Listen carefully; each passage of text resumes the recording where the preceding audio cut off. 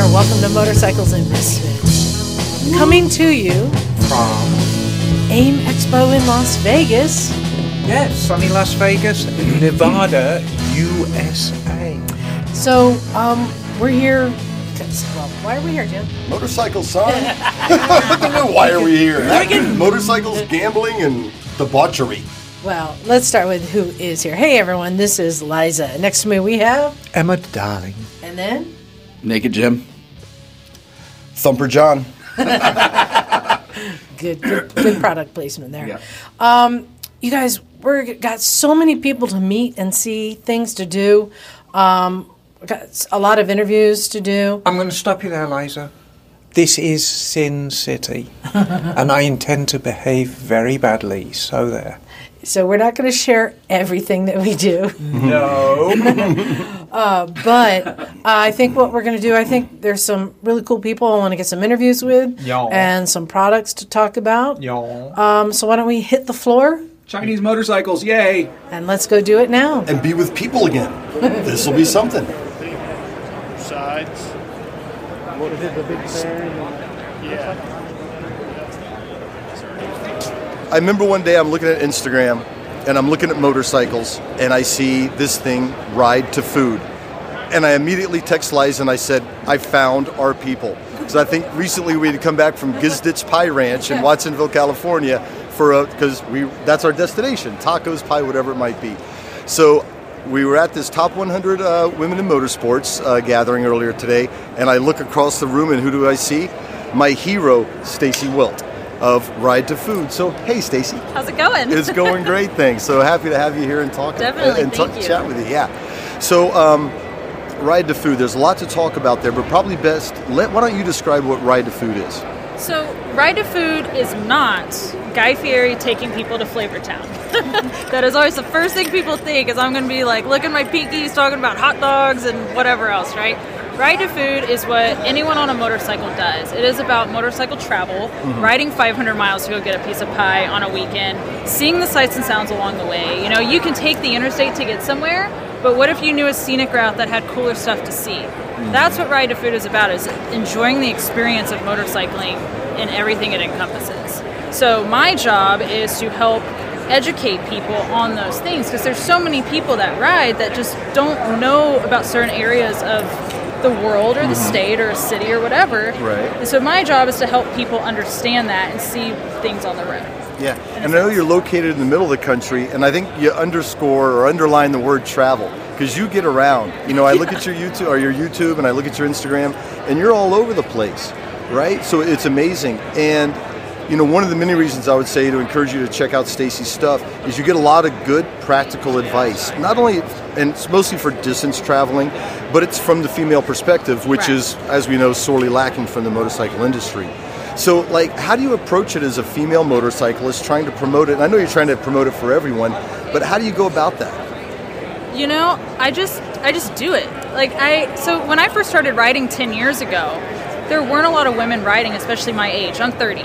So I was one of the younger women around that road.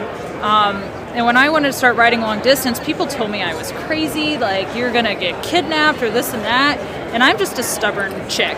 So I was like, okay, I'll prove it to you I won't. And I just started riding long distance, and I just started doing it. Really? Yeah. So Okay. So, what was your first bike?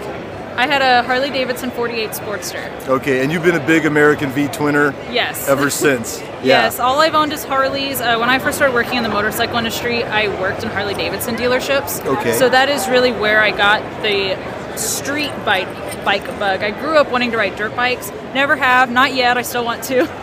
But since I started working in Harley dealers, that's where my core lies. However, I am interested in all bikes. If I could, I would own an ADV, I would own a sport bike, I would have everything.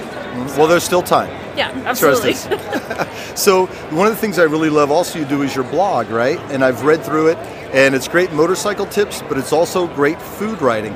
So Liza and I like to eat. So Liza and I are each going to pick a food or two and ask you where we should ride, because we ride. So if I was going to go say, where's the best fried chicken? Where should I ride to? Ishins in Oklahoma. What is it? Ishins. Ishins? It's just Oklahoma. just northwest of Oklahoma City. And what makes their chicken distinct for us to just- ride 3,000 miles or whatever? I don't know what it is about that place, but it's just like very old school. Like it's a thing you do there. Okay. It's just a thing you're supposed to do when you're in that area of Oklahoma or Oklahoma City. Got it. Okay, Gotta get the fried okra too. Oh, I love fried okra. Yeah. Is it the Salt. little pieces, like Yes. sliced up? Money. With cornmeal and flour, if you're wondering. A little salt and pepper. Yeah. All right, Liza, what's your food? I'm going to go with turkey burger. I've never had a turkey burger That's the that's correct not answer. homemade. Hamburger. That's the correct answer. Oh, a hamburger? Right now, I would go to Kopp's in Wisconsin. They have a couple different locations around Milwaukee, and if you're Harley riders, obviously go to the HC Museum too. That's another cool thing to do there. Kopp's has amazing custard and amazing butter burgers. Like, oh, they're so A good. butter burger. Yes, I'm in. That's a twofer. Sold. Okay, last question, and probably the most important, pie. Where do we ride for pie? Arkansas. Oh, you have yeah. to ride to Arkansas. I have had so many amazing pies there. Eureka Springs, there's Mud Street Cafe. They have a peanut butter pie to die for. It is so, so good. I could like taste it right now. I can see it in front of me. Yeah, It we is may amazing. have to cut this short to go eat. I'm not sure. So Can I throw in one? I'm going to make a recommendation to you. So in the Santa Cruz Mountains, which you're familiar with, Corralita sausage.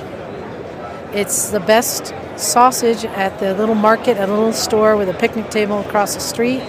It's a great ride in the hills and a destination. Now, is it near Boulder or where in the mountains is it? No, it's Santa Cruz Mountains. Okay. Santa Cruz Mountains between Santa Cruz and Watsonville. Oh, okay. Cool. So in that part of the Central Coast. Perfect. Yeah. So enough about food. So what I really think is cool, and probably one of the main reasons you're here, is you are an inspirational top woman in motorsports. So the advice you would give, because we have a very diverse listening group, right? Absolutely. And a lot of people are new to riding, right? Motorcycles and Misfits. We teach people how to wrench on old bikes, keep them on the road, and how to ride safely. What are the big tips? Because 10 years ago was a long time, but you didn't grow up like Brittany riding bikes. So to empower someone, what encouragement do you typically give, women more or less, but new riders in general, like to get out on the open road and go by yourself all the way across the country? Practice makes perfect. I mean, it really, really does. You're not going to be great on day 1 or day 10 or day 100. Every day is a learning experience. Every day is a new day to get better. And always push yourself just right there to where you're maybe not in your comfort zone completely, but not in the danger zone. If you're riding with a bunch of people that are highly experienced riders and they're just leaving you in the dust, meet them at wherever you're going, whether it's a gas station or the next red light or anything, but just ride your own ride and get to where you're comfortable riding, and every day just take it a little further. Great sage advice from a sage motorcyclist and eating aficionado. And I can't skip this opportunity to say me and Liza have designed our own, and this is a two-free for you, so you're lucky. We can teach you how to ride dirt bikes. It's an adventure ride-to-food ride in I'm already down Santa to Cruz something. County, Monterey County, and maybe touch San Benito County. San Benito. So if you want to explore the treasures of Central Coast eateries, we might have some I'm idea booking my for you. flight in 5 minutes. We might be able to scare up a dirt bike for you too. You never know. So with that said, how do people find all this information you've got out there? Ridetofood.com. That'll be the blog. You can also go to youtube.com/ridetofood, facebook.com/ridetofood, and on Instagram, of course, it's just Ride to Food. So Cool. I keep it simple all across the board. Right on. Well, this is great. Thanks for taking the time. Absolutely. It's rad to meet your motorcycle heroes, and they actually surpass your expectations. So yeah, Pass the test. yeah, it's a high bar. Anyway, thanks so much. It's been a hoot. Absolutely. Thank you. Yeah, y'all too. Thank you. That's fun. All right, good morning. It's a beautiful day in Las Vegas, and I am here with Jeff Zhang of SSR Motorsports. This is a great interview. I've been looking forward to this one. Jeff, thank you for joining us today. Yeah, thank you. Thank you for giving me the opportunity. So, before we even get started, tell us who you are within the SSR Motorsports brand. I am the general manager at SSR Motorsports. I handle all of the day-to-day sales, marketing, operations, and I've been with the company for the last 7 years. My father owns the company, and we've been in the industry for the last 20 years, and we're celebrating 20 years this year. So, we got lucky here at Misfits because we got the top dog right here. So great. I was amazed that the company's been going for 20 years. I mean, here in America, we tend to live quite an insular existence. There are things going on outside America that we don't realize. So, tell us a little bit about the history of SSR. You started as a domestic brand. Where are they made? So all of our products are made in China. Okay. Since the beginning of the company, we started with pit bikes. So we're known for all of our pit bikes, youth dirt bikes, all the way up to adults riding, 140cc kit-sized motorcycles, racing them on the racetrack. Throughout the years, we've added to the line. We have ATVs, UTVs, street motorcycles, and then we became the exclusive distributor for Benelli in 2016. Right, and I would love to talk a little bit more about Benelli down the road, but let's concentrate on the SSR brand. So when did you start bringing bikes into America? At the beginning, just as pit bikes? So when did you make that decision and say, okay, we're going to start doing street bikes, or bikes you can actually ride on the road? So we transitioned into scooters first. This was in 2009, 2008 when the scooter market was booming. Mm-hmm. And so we got into that first. After that, we started to slowly expand the line into full-size motorcycles, full-size dirt bikes. And we did have our own line of street bikes. That was one of them was the 125 Rascal, which was a Grom-sized unit of mini moto. And then we had a V-twin Buccaneer that was 250 cc's, a retro-looking scrambler type bike. Okay, can we talk a little bit about the Grom market? Because it's very much its own thing. And the Grom and the Z125 has done very well for Kawasaki. Yeah. What have you got in your product line? Is it just the Benelli now, or do you have an SSR in the Grom line? We had one called the Rascal. Right. Now it's everything's transitioned to the Benelli, and we're going to focus on that model in a little while. I mean, were there any particular challenges with the American market? It's a big market, and potentially it's very big. At first, for us, it's overcoming the stigma that Chinese products are not quality. You buy them once they break, you put them in the trash. Right. Ever since my dad started the company, the vision was to have affordable products with good quality, with good customer service. Right. So we've followed that throughout the years, and through our dealer network, through the experience our customers have had, it's changed that image. Fantastic. And, I've heard nothing but good reports about SSR brands. I wish I could say the same about other Chinese products. What about parts distribution? I mean, for somebody who's in the motorcycle industry, and funnily enough is struggling with Benelli parts now, but this is for a classic Benelli, parts are everything. Talk to me a little bit about parts distribution for people who want to take on an SSR franchise. So we have an 80,000 square foot building in Southern California. All of our units and parts ship out of that location. Okay. We inventory 20,000 plus different part numbers, and we have about 350 dealers across the U.S. Some will do parts shipping online. Some of them will inventory it in the store. So, customers can go to our website, look up a dealer, call the dealer, and the dealer will tell them, I can get you parts for any vehicle I sell. And how far back do you support bikes with parts? I mean, once a bike becomes 15 years old, do you really have to say, that's it, we can't support parts for this machine anymore? Or is it something that you can get the earliest SSR you can still get parts for? So the cool thing so the company started all with pit bikes, and the cool thing about those that came out of people modifying dirt bikes into being able to ride it as an adult. So a lot of our parts now will fit on very old SSRs. Great. Yeah.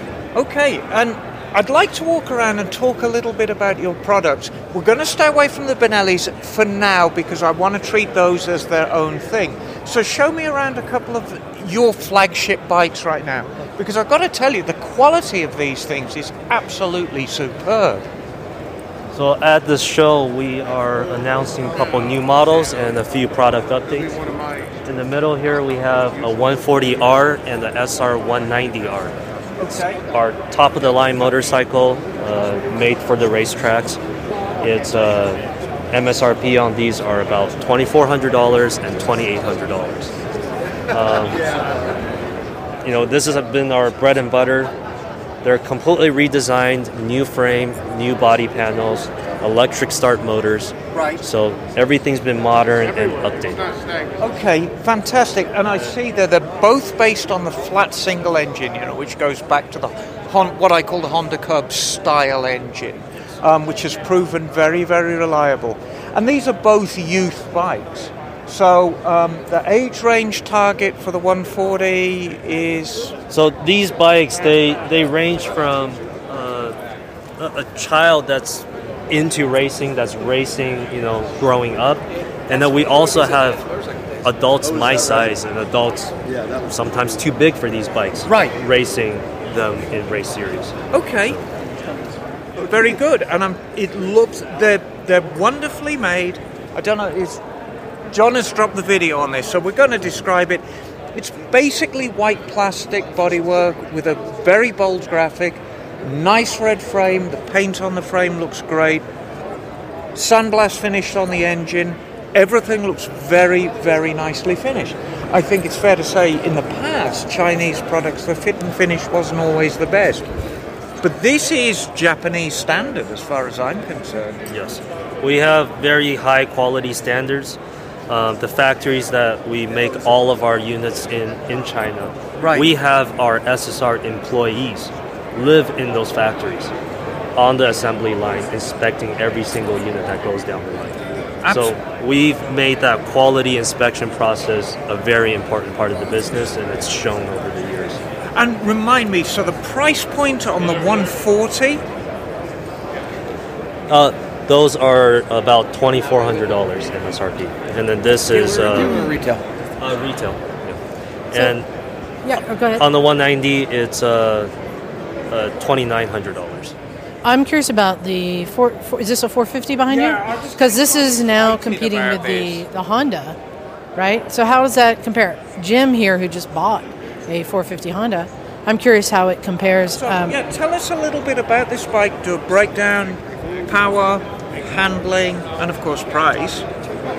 I don't have the specs on top of my head, but for the 250, so in this segment we have a 250, a 300cc, and a 450cc motorcycle. At this show, we're showing the 250 and 450 in an updated version that has fuel injection. So both of these motorcycles have been around since 2015, 2014, and it is not a race bike. So it's for the guy that wants to ride the woods, wants to ride it, and they can even take it to the hare scrambles. Not for the big motocross riders that's expecting their $10,000 Honda bikes. But not many people can handle a 450, a true 450. So this is plenty of bike for them. It's got the quality, same quality, and they can enjoy it for half the price. Yeah, and just a couple of things I noticed, I think, on the plus side is adjustable suspension, so fully adjustable suspension. Like I said, it makes just about as much power as the Honda 450 in terms of horsepower. So pretty neat things. I was surprised to see adjustable suspension. Do we get to the price yet? How much? So the fuel injected version, the new ones we're coming out with, 450 is $59.99. Yeah, wow, almost half the price. Yes. Yeah. So do you foresee a license plate one? That's something we've talked about for years, and hopefully we can bring something like that because I love those type of bikes. I was about to say, by the look on your face, it's something you've been asking for. To me, just as an observer, and please correct me if I'm wrong in this, it seems that you're concentrating the off-road efforts on the SSR brand and then your street bikes are the Benelli brand. Is that largely true, or is there going to be some crossover? Could we see this as a Benelli with lights on it? No. No, okay. Yeah, so Benelli is a completely separate brand. We're not owners of it. But you're caretakers of it? Yes, we are the distributors in the U.S. Okay. for the brand. Speaking of which, can we jump to the TRK 502? Because this is a bike that I personally was looking into as an option for me. Well, you're getting ahead of yourself, Lida. Can we talk a little bit about the Benelli brand? So Benelli has been a name that old fogies like me remember. And then they fell off the radar, really, at the end of the 1970s. And you've brought the name back. So Benelli is a very old Italian manufacturer. They go back to the earliest days of motorcycling. They have a very, very rich heritage of racing. A lot of people remember Benelli's for the Honda copies they did in the 1970s. They did a 500 Quattro, which was basically a copy of a Honda 504, but manufactured in the Italian way, in the 756 and the 906. All that went away, and here we are in the 21st century, and the name's back, and you've got it. So tell us a little bit about, is this still an Italian-owned company, that the bikes are made in China? Tell us a little bit about the company. So the biggest manufacturer in China, called QJ, they purchased the entire Benelli brand, the factory in Italy, back in 2005. Since then, they've been working on tooling in China, getting that, all the technology into their Chinese factory. So in 2015, we became their exclusive distributor, and they had two motorcycles to start with, a 300cc naked sport bike and a 600cc naked sport bike, 4-cylinder. And so they've been in the U.S. since then. It's been a while since they've been here. They've been, on and off with the versions that were made in Italy. The prices were extremely high. Yes. So QJ has made all of these bikes affordable for consumers and kept that same Italian engineering and design within it. And I think it's fair to say that all of the Benellis in their own way have that Italian flair. Yes. So we'll start at the beginning, and we're going to come to the TRK later. She has been lusting after a TRK forever. It is very popular. Let's start off with the Grom segment, because this is a very important segment in motorcycling today. This is ground zero for a lot of riders. They feel intimidated by larger bikes. So the Grom, the Z125, has done very well for Honda and Kawasaki, respectfully. So let's talk about this, because as far as I'm concerned, this is a player. This is as much up there as the other two.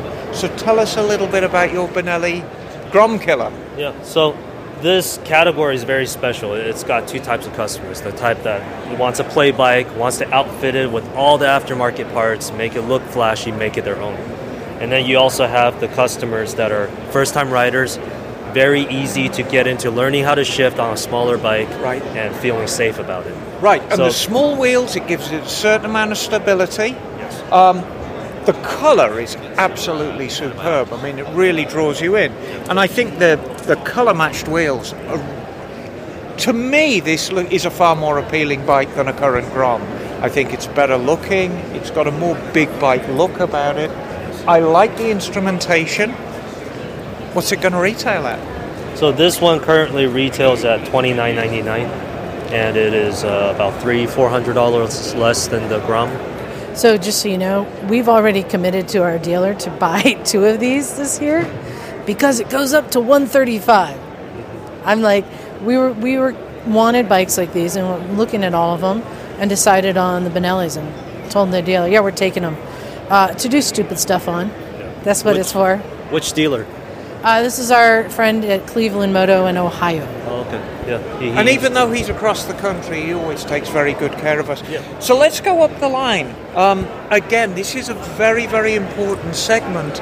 in motorcycling right now. It's the entry-level segment. So this is your 300? Yeah, this is 300 parallel twin. Okay. It retails at $48.99. It's got the Italian styling to it. The same type of color pops as this 135. Trellis Italian frame, LED headlights, LCD display. So all of the modern looks, the Italian look, for much less on the price. And did you say the retail on this already? $48.99. $48.99. And so this is for R3s, the naked version of the R3, which I can't remember what it's called right now, and there is a bunch in this segment. Well, I'm wondering how this could fit in the track bike segment also, as an entry-level track bike, versus like the Kawasaki 400. This isn't for the track crowd. This is more for a daily commuter bike. Yeah. It's a longer wheelbase. It's a little bit heavier, but once you get it up to freeway speeds, it is a lot more stable than every other bike in the segment. So I have a quick question. I've been seeing more and more Benellis. I'm curious, what has your growth been like in the last 3-5 years? So in the last 2 years, the company SSR has grown 6 times. There it is. Yeah. It is definitely a name we're seeing more and more. Still, just where we live in the San Francisco Bay Area, there's only a handful of places. But I'd like to see them more. You want to keep going on to the... Well, Liza, try to contain your excitement. We're moving on to your favourite. Yes. TRK. Jeff, lead on, please, and tell us a little bit about your TRK. So I can, let me tell you a couple things, what I like about it. So, Emma, we talk about a mid-size adventure bike. Yes. KLR 650, the Honda 500, CB 500X. Yep. But one thing that's great about this is it comes with a lot of the accessories already on it. You guys have done a good job at that. Yeah. Including you can order it with the luggage, which what I've heard from dealers is the best deal in town. Yes. For what you guys are charging for aluminum panniers. Aluminium, darling. So I was wondering if you can, talk a bit about what the goal market was for this bike, and some of the accessories you did decide to include.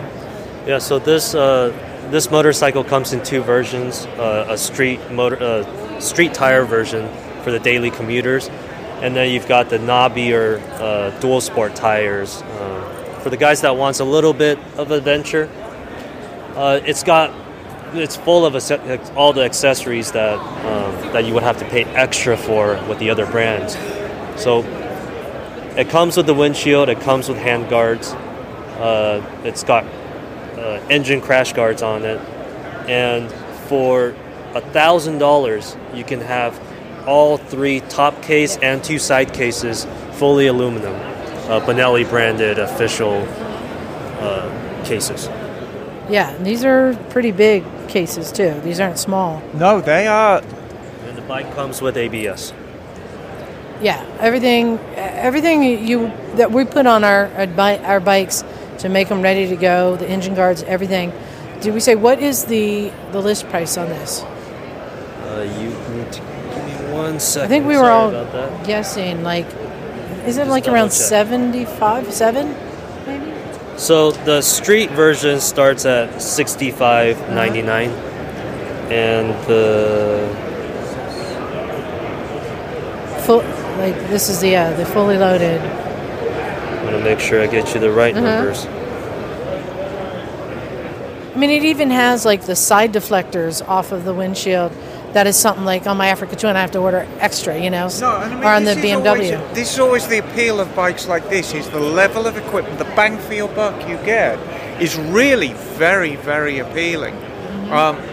So it's $65.99 and $70.99 on the off-road version. That is crazy. So has this taken off? Are you seeing are you hitting the expected sales numbers? Yeah, so we've done fairly well. Our dealers do stock this unit, so customers can call up their nearest SSR dealer and find out about the inventory availability. So we know it's difficult to find motorcycles right now, but our dealers do have motorcycles. Great. And the final model I want to talk about it. Just this yeah. fantastic looking thing is this machine at the end. So please, it's the first time I've seen one of these actually either in the flesh. So the model we have in display here is the Leoncino Trail. Yeah. We have two versions, the trail version with a little bit of knobbier tires, spoked rims, and then we also have the street tire version with the mag wheels. Is that the Leoncino on the fender? Yes. The Lion. So- I Yes, like the that. Lion. I feel that this is aiming fairly squarely at the Ducati Scrambler market. Is that kind of where you're at with it? Yeah, so it's got the vintage look to it, the modern vintage look. It's after that crowd of this Scrambler type. Very nice looking machine. And I saw... No. Maybe not. Yeah, no. I wanted to say, thank you for being here. This is the largest exhibit here at AIM Expo this year. A lot of people didn't participate, didn't come, and Benelli SSR showed up in force. So I'm rooting for you guys. I've been wanting to see these affordable, fun bikes because it introduces more people to motorcycling when you make it more affordable. So I wanted to thank you for your time. Did you have any last questions? No, I don't. I think, thank you for a very candid interview, Jeff. Yeah. I wish you the greatest luck with your brand. These are fantastic motorcycles. And I urge you, if you're in the market for a new bike and you've been considering a used Japanese bike, consider a Benelli or an SSR. Yeah, exactly. As a new alternative. I really think, I'm really tickled with the quality. Yeah. So thanks for your time, Jeff. Well, thank you guys. Thank you.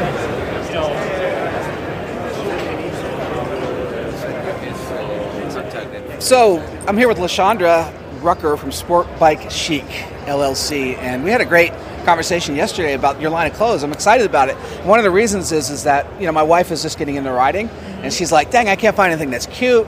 And so I stumbled on this. I'm like, "Hey, here we go." So you've got some real innovative products. Let's start with the jacket. Okay. Tell me about your jacket and your idea with the shells and the different aspects of it. Awesome. So this is the latest patent pending product from Sport Bike Chic, and I call it the SV Shell partially because my ride name is SV.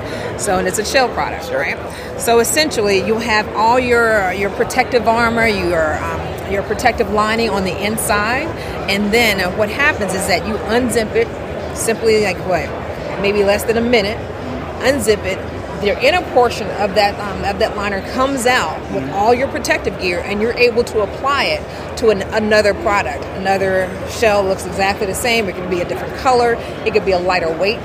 So it gives you a lot more functionality, a lot more flexibility, and versatility as a woman rider, right? And I guess the biggest piece of it, you're able to save that closet space. Instead of actually having 8 jackets of 8 different colors, you can actually have one primary shell jacket, and you can have in your drawers or hanging up someplace else like 4 or 5 different color jackets that you can just interchange whenever you want. Or if you're going on a longer trip, you want it to be stylish, you can match it up and you can pair it. But the goal is that you want to be able to give women more options, right? Yep. And I know in my 12 years of riding that I've seen, I'm not going to say I've seen everything, but I've seen a lot, put it that way. And one of the things that I can appreciate more in terms of putting clothes on women is really going to be about the likelihood of them wearing it, right? Sometimes if you can't find what you're looking for and you have to go to the men's section, then you may not want to be able to do that, right? Or if you can't find a pair of jeans that fit, protective jeans that fit, you're probably going to go to Old Navy or whatever and just get you a pair. Those jeans, tell me about your jeans, because we were checking those out yesterday. Absolutely. So our jeans are actually lined with 100% Kevlar. It actually has the CE Level 1 armor that's included with it.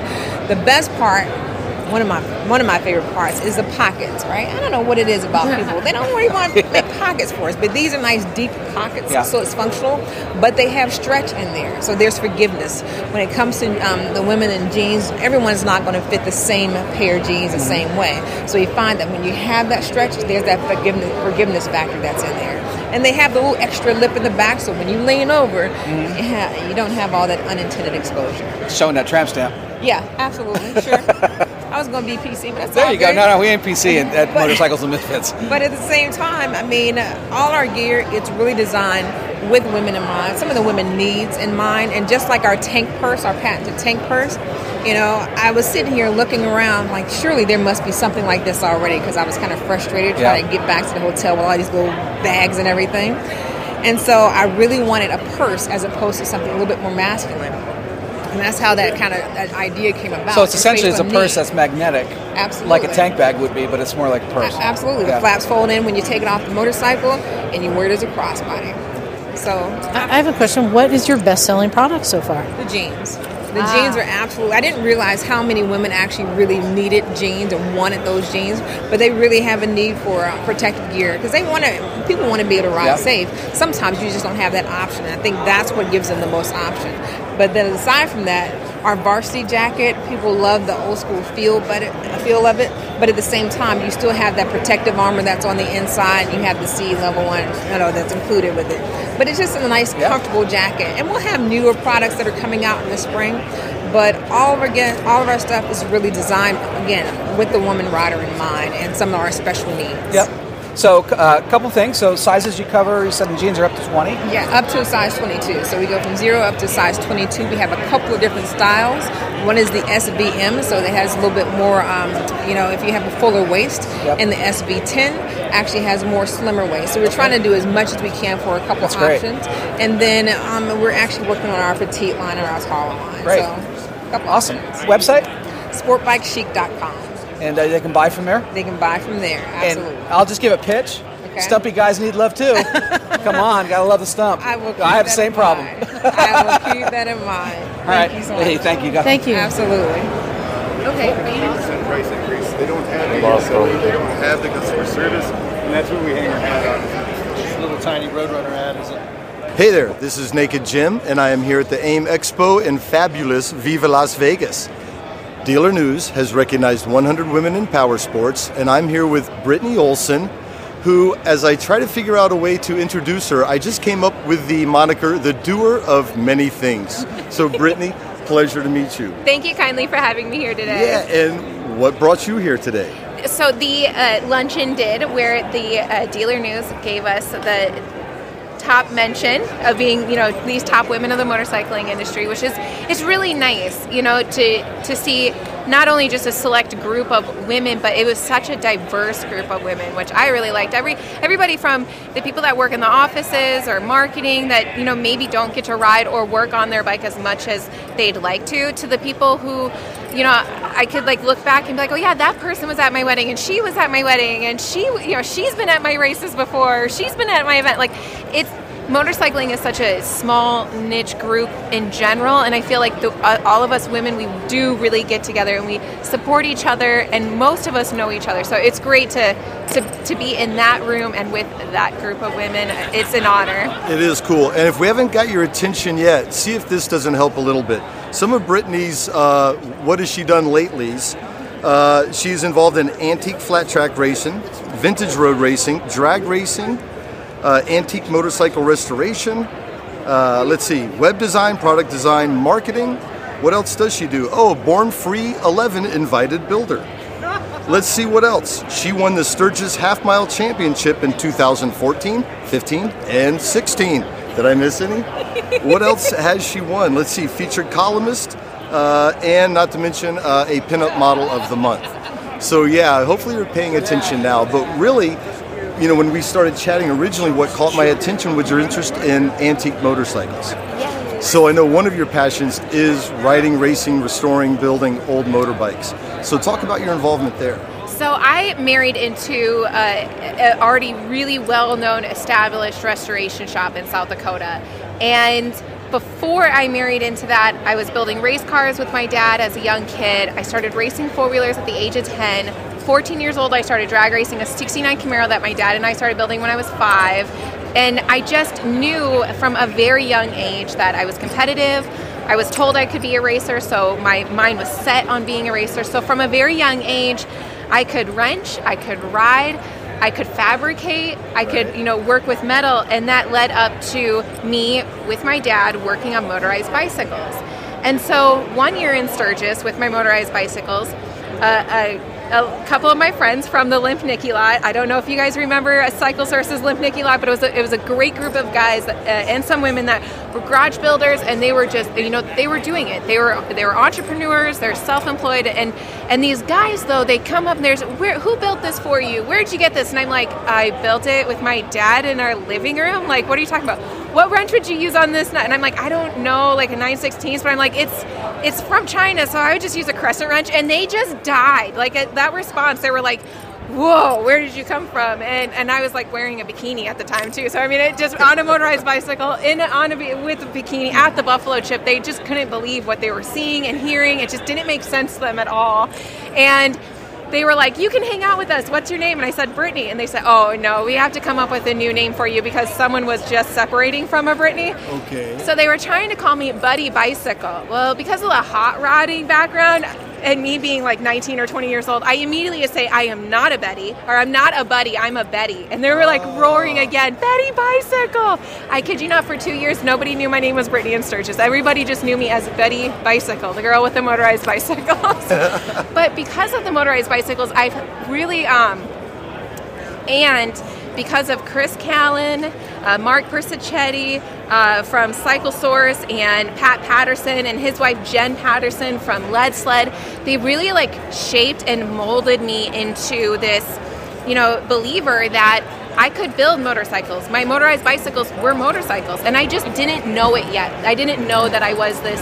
And then I come at them with I'm a racer. So Chris specifically told me to look online, read motorcycle magazines, look at picture galleries, find out what excites me, because I couldn't get excited about Sportsters. I couldn't get excited about, baggers or Japanese bikes or dirt bikes. Like, I was a hot rodder girl. I liked the cars from the 20s and 30s. I just really had this appreciation for early Americana car stuff. And the bicycles kind of just blended into that. So as soon as I was like looking and they're asking me, whose bikes do you like? I started telling them, I like Jeff Fording's, Panhead, and I like Kevin Bass's Knucklehead.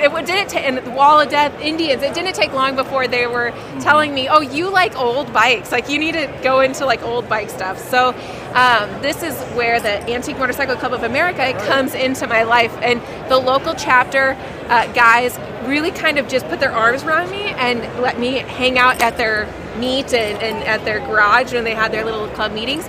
And they kept telling me I should meet this guy named Matt Olson. Kevin Bass is telling me I should meet this guy named Matt Olson. But I'm thinking this guy that they're telling me about is like in his mid-40s. I'm 19, 20 at this time. So like I'm the youngest, and like the next youngest in our chapter is like in his mid-40s. So I'm thinking this Matt Olson guy they're talking about is in his 40s. Well, then on Facebook, I started getting messages from Matt Olson. And I thought for sure I was getting like Facebook catfished, where like, so next thing you know, I was going to get asked for like nudes or something. You're like, oh. And so I was like, I don't know. And it said like his whole like Facebook account looked like it's like just a fake account. He's from 90210, a tent in your backyard, Los Angeles, bear watching and bird was. I'm like, this guy, this isn't the real guy. Yeah. And plus it said he was like my age. And I was like, that doesn't make sense. So he keeps asking and messaging me about pinstriping for him, because I've been apprenticed and trained in pinstriping. Another thing that I can do. Right. Sign painting, yeah. So that I'm hugely passionate about that, but I don't have the same touch as I used to. I don't have the steady hand anymore. But what's so fascinating though was when I kind of like blew him off again, because I thought I was getting like, catfish and whatnot. So finally though, we agreed to meet in a public place, and right after this motorcycle show. And I was like, oh, hi, I'm Brittany. I'm already like an hour late to this meeting with him. And I shake his hand and I'm like, are you Matt? He goes, yeah. And I'm like, how old are you? He was like 24, 25, and I was then 22 at this time. So I'm like thinking, wow. And he asked me if I want to have dinner, and I was like, oh, did I brush my hair? Like, I was expecting to meet like another old guy. Yeah, like I wasn't expecting to meet someone that I could like potentially fall in love with. And I kind of catch myself getting a little warm, and he's asking me questions. I kid you not, that night at dinner he asked me how old I wanted to be when I got married and when did I want to start having kids. And I was like, I could do the whole entire. I'm gonna go to the bathroom and leave right now. You're like, I'm busy racing things. Yeah. I actually had left dates prior to going on a date with him because they didn't want to customize their motorcycle. I literally left. I was like, we can't be friends because I love fabricating. I love customizing things. That's my entire, that's how my brain works. And if you think it's perfect out of the factory in 2003, you lost me. So I was like, okay, let's just see how this goes. Like, if he makes any moves, maybe I'll just like be done. I don't need the drama. I don't need that in my life. No, sure enough, he's very kind, very respectful, and then he asked me out on a real date to come up to Aberdeen the next weekend. And on our first date, we took apart his 36 transmission. Oh, so you knew it was done. He asked me to be his girlfriend, And instead, this is the most beautiful love story because all my years of like racing and having boyfriends while like having a racing career, I always wanted like custom JE pistons or at least piston rings or like slicks or something, things that I didn't want like jewelry or like big, fancy, necklaces or bracelets or anything like that. I just wanted like parts for my race car. So when my husband asked me to marry him, I was backing up the trailer because he doesn't back up trailers very good. Oh, no. So I back up the trailer. Because that can put him back on the bubble pretty quickly. Oh, well, he loved it. He gets back in the car, we pull out of the driveway, and he asks me to marry him. And I'm like, well, I'm going to marry you. But like, you already know. We've talked about this. We're kind of like planning this, And then he's like, okay. And we're driving down the highway again, like 2 days later, and he asked me again, will you marry me? And I'm like, okay, wait a second. Do you need to like get down on one knee? We're in a car. Like, you should, like, do you want to do this a proper way? He goes, I don't have enough money for a ring. And I'm like, what? And I'm like, what do you mean you don't have like enough money for a ring? I'm like, okay, I don't really care. We don't even need rings. Rings are dangerous in shops anyways, so it's not that big of a deal. He goes, but I did get you something and it's in boxes on the way home. And I'm like, okay. So as soon as I got home, I had a 1923 Harley Davidson that originally, that we had, like, my husband had purchased from Buzz Cantor from American Iron. So it was a close friend, and for me, it coming from him and being my engagement ring, I couldn't get it any more perfect, except for on our wedding day. We got married on the Wall of Death, and we did our first dance inside the American Motordrome Company's Motordrome. You did not. Oh my God. See, this is what's striking. We've got the school teacher mom here in front of us that gets married on the Wall of Death. Right? Well, he's a very handsome gentleman. I've seen his pictures. And you also have a son. Yes, Lockheed, our little 7-year-old. Lockheed, is that because he's like a jet? Yes, or a missile. Or a missile. Probably better. So, but because we're a motorcycle podcast, back to that. So you've been riding, typically these are pre-World War II, would you say? Is that how you describe them? Yep, pre-World War II, post-World War I. So right in that, we always say like pre-war. So like on our pre-war, we're always talking about like 36 to 42. Okay, anything like pre-43 would be considered like a pre-war. Right. So, but a lot of people, especially like modern motorcyclists, they really think too about that First World War. So when they think, pre-war, they think that, and then pre-World War II. But just general terminology, we always say pre-war. It's generally everything before World War. Okay, II. cool. Yeah. So if Matt Harris is listening, I hope you are, Matt. You know who we're talking to, because I think she's beat you twice at Sons of Speed? Yeah, twice. Once or twice. Once for sure. I know for a fact, because this is the first race at Sons of Speed. Amazing. Because my entire life of racing never shared a podium with another woman. And just of recently, I've been going to races called like Race of the Gentleman or Sons of Speed. And so it's like very male dominated. But then you go on and then like the Sons of Speed, it's the very first one, and then you win it. And then I get a share. So me first, Matt Harris is second, and then Sherry, I'm so excited. Shelly Rossmeyer is third. And so they say sons and daughters of speed because there's two women on the podium. That's sons and daughters. That's perfect.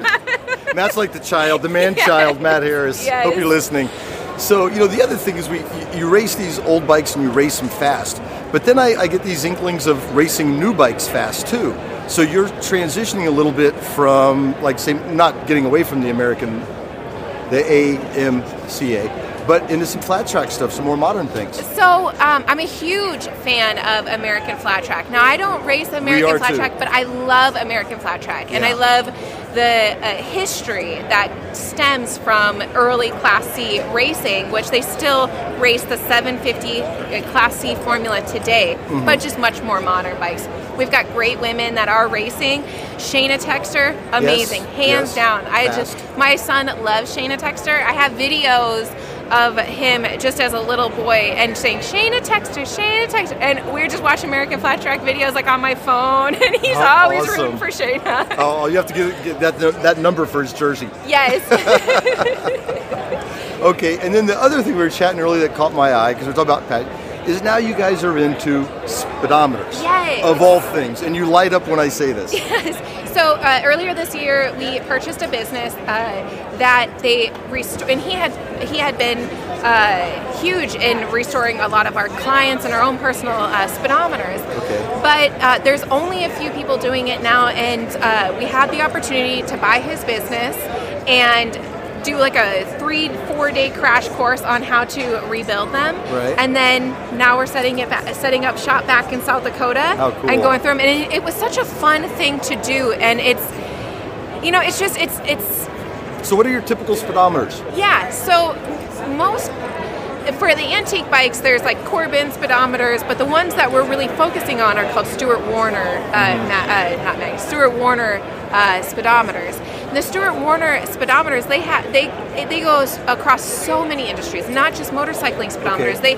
We've got these little face plates that say sacks per minute, and it basically is how many flour sacks is it filling per minute. Get out of town. It would keep track. Yeah. So the interesting thing is when you learn how to take apart, completely restore, reassemble, and dial it in, and then set it on a bike and have it set up and working right with all the correct components.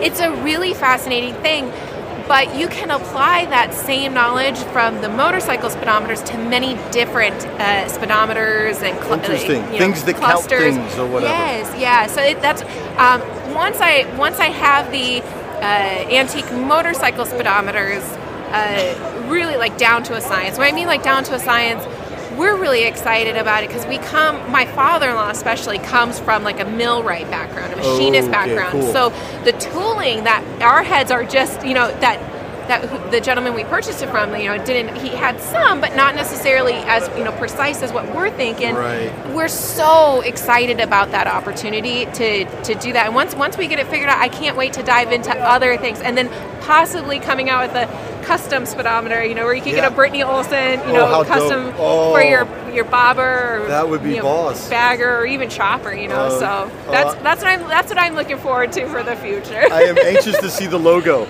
I'm sure it will be fast, whatever it is. Yeah, maybe some bee with some wings or something. Oh, I see us coming together. Is there a website? Oh, no, so they can, if you go to www.20thcenturyracing.com, you can see all about the racing exploits, which is just, I feel like it's just a branch of what we do. And then Instagram, at Matt Olson is my husband, and at 20th Century Racing is my Instagram handle, so you can follow along on the adventures there and the bikes that we're building and everything. Knucklehead, check out our Instagram. It's great. It's almost like a little history hole too. You go down, there's great old stuff and all this kind of stuff. So last question to wrap it up: what do you have in the garage currently? Oh gosh. Well, what do we have, or what are we working on? Yes. How about both? So, future project that I'm really excited about, I've got 2 street bikes in the work that I'm working on that are personal street bikes, because all of my bikes are race bikes, and this last year we've done more riding on the streets than we would have done racing. Great roads where you are at, and, Yeah, and so we're building a 1937 Harley Davidson Knucklehead, but the importance of this is I'm recreating a bike that was ridden by Dot Smith. Dot Smith is the rider that's on the cover of Chris Summer Simmons' book. Mm-hmm. And it's an iconic photo, but no one knows where the bike is. No one's found the bike. No one's done the bike, built the bike.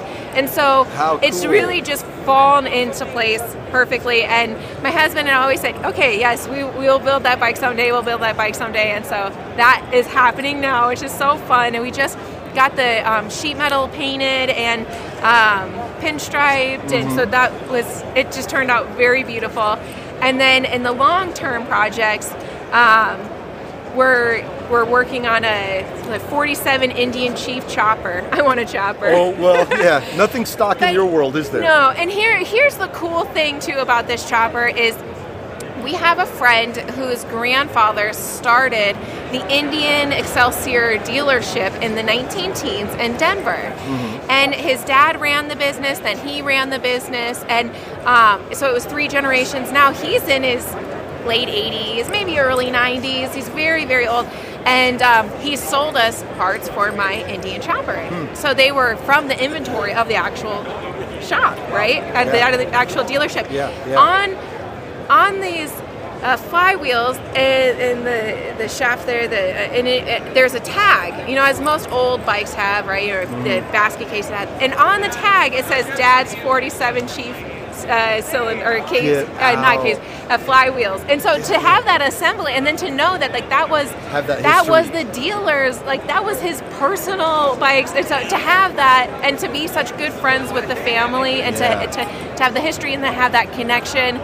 I'm so excited for that project, but I'm also really excited to finally have a knucklehead too of my own and ride it. And just have my own bike, because I ride my father-in-law's knuckleheads, or my husband's knucklehead and panhead, and so I ride a lot, but it's not my own personal bike. My own personal bikes are always out on the track. So. How fun! Oh, cool. Well, Brittany Olson, thank you so much for taking the time to chat with us. Yes. We could spend hours, because go check out 20th Century Racing online. There is so much that we didn't talk about talk about. See, there's got videos on YouTube, and you can get a whole look at what it's like to be a little antique motorcycle racer. Woohoo! Well, we're looking forward to more exciting things for years to come. Oh, thank you kindly. Cheers. All right, that was great. Why? It's not much. I will. They're life-changing, and they're subscription. Hey, I am here at National Cycle booth with Paul, and I stopped here for a reason.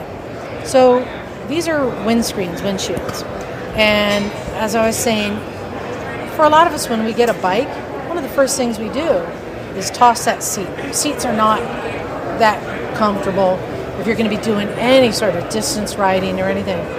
But there's another thing that you may want to toss and replace, because it's just as important when it comes to not just comfort but safety, especially when you're talking about wind protection from rain and from really getting tired,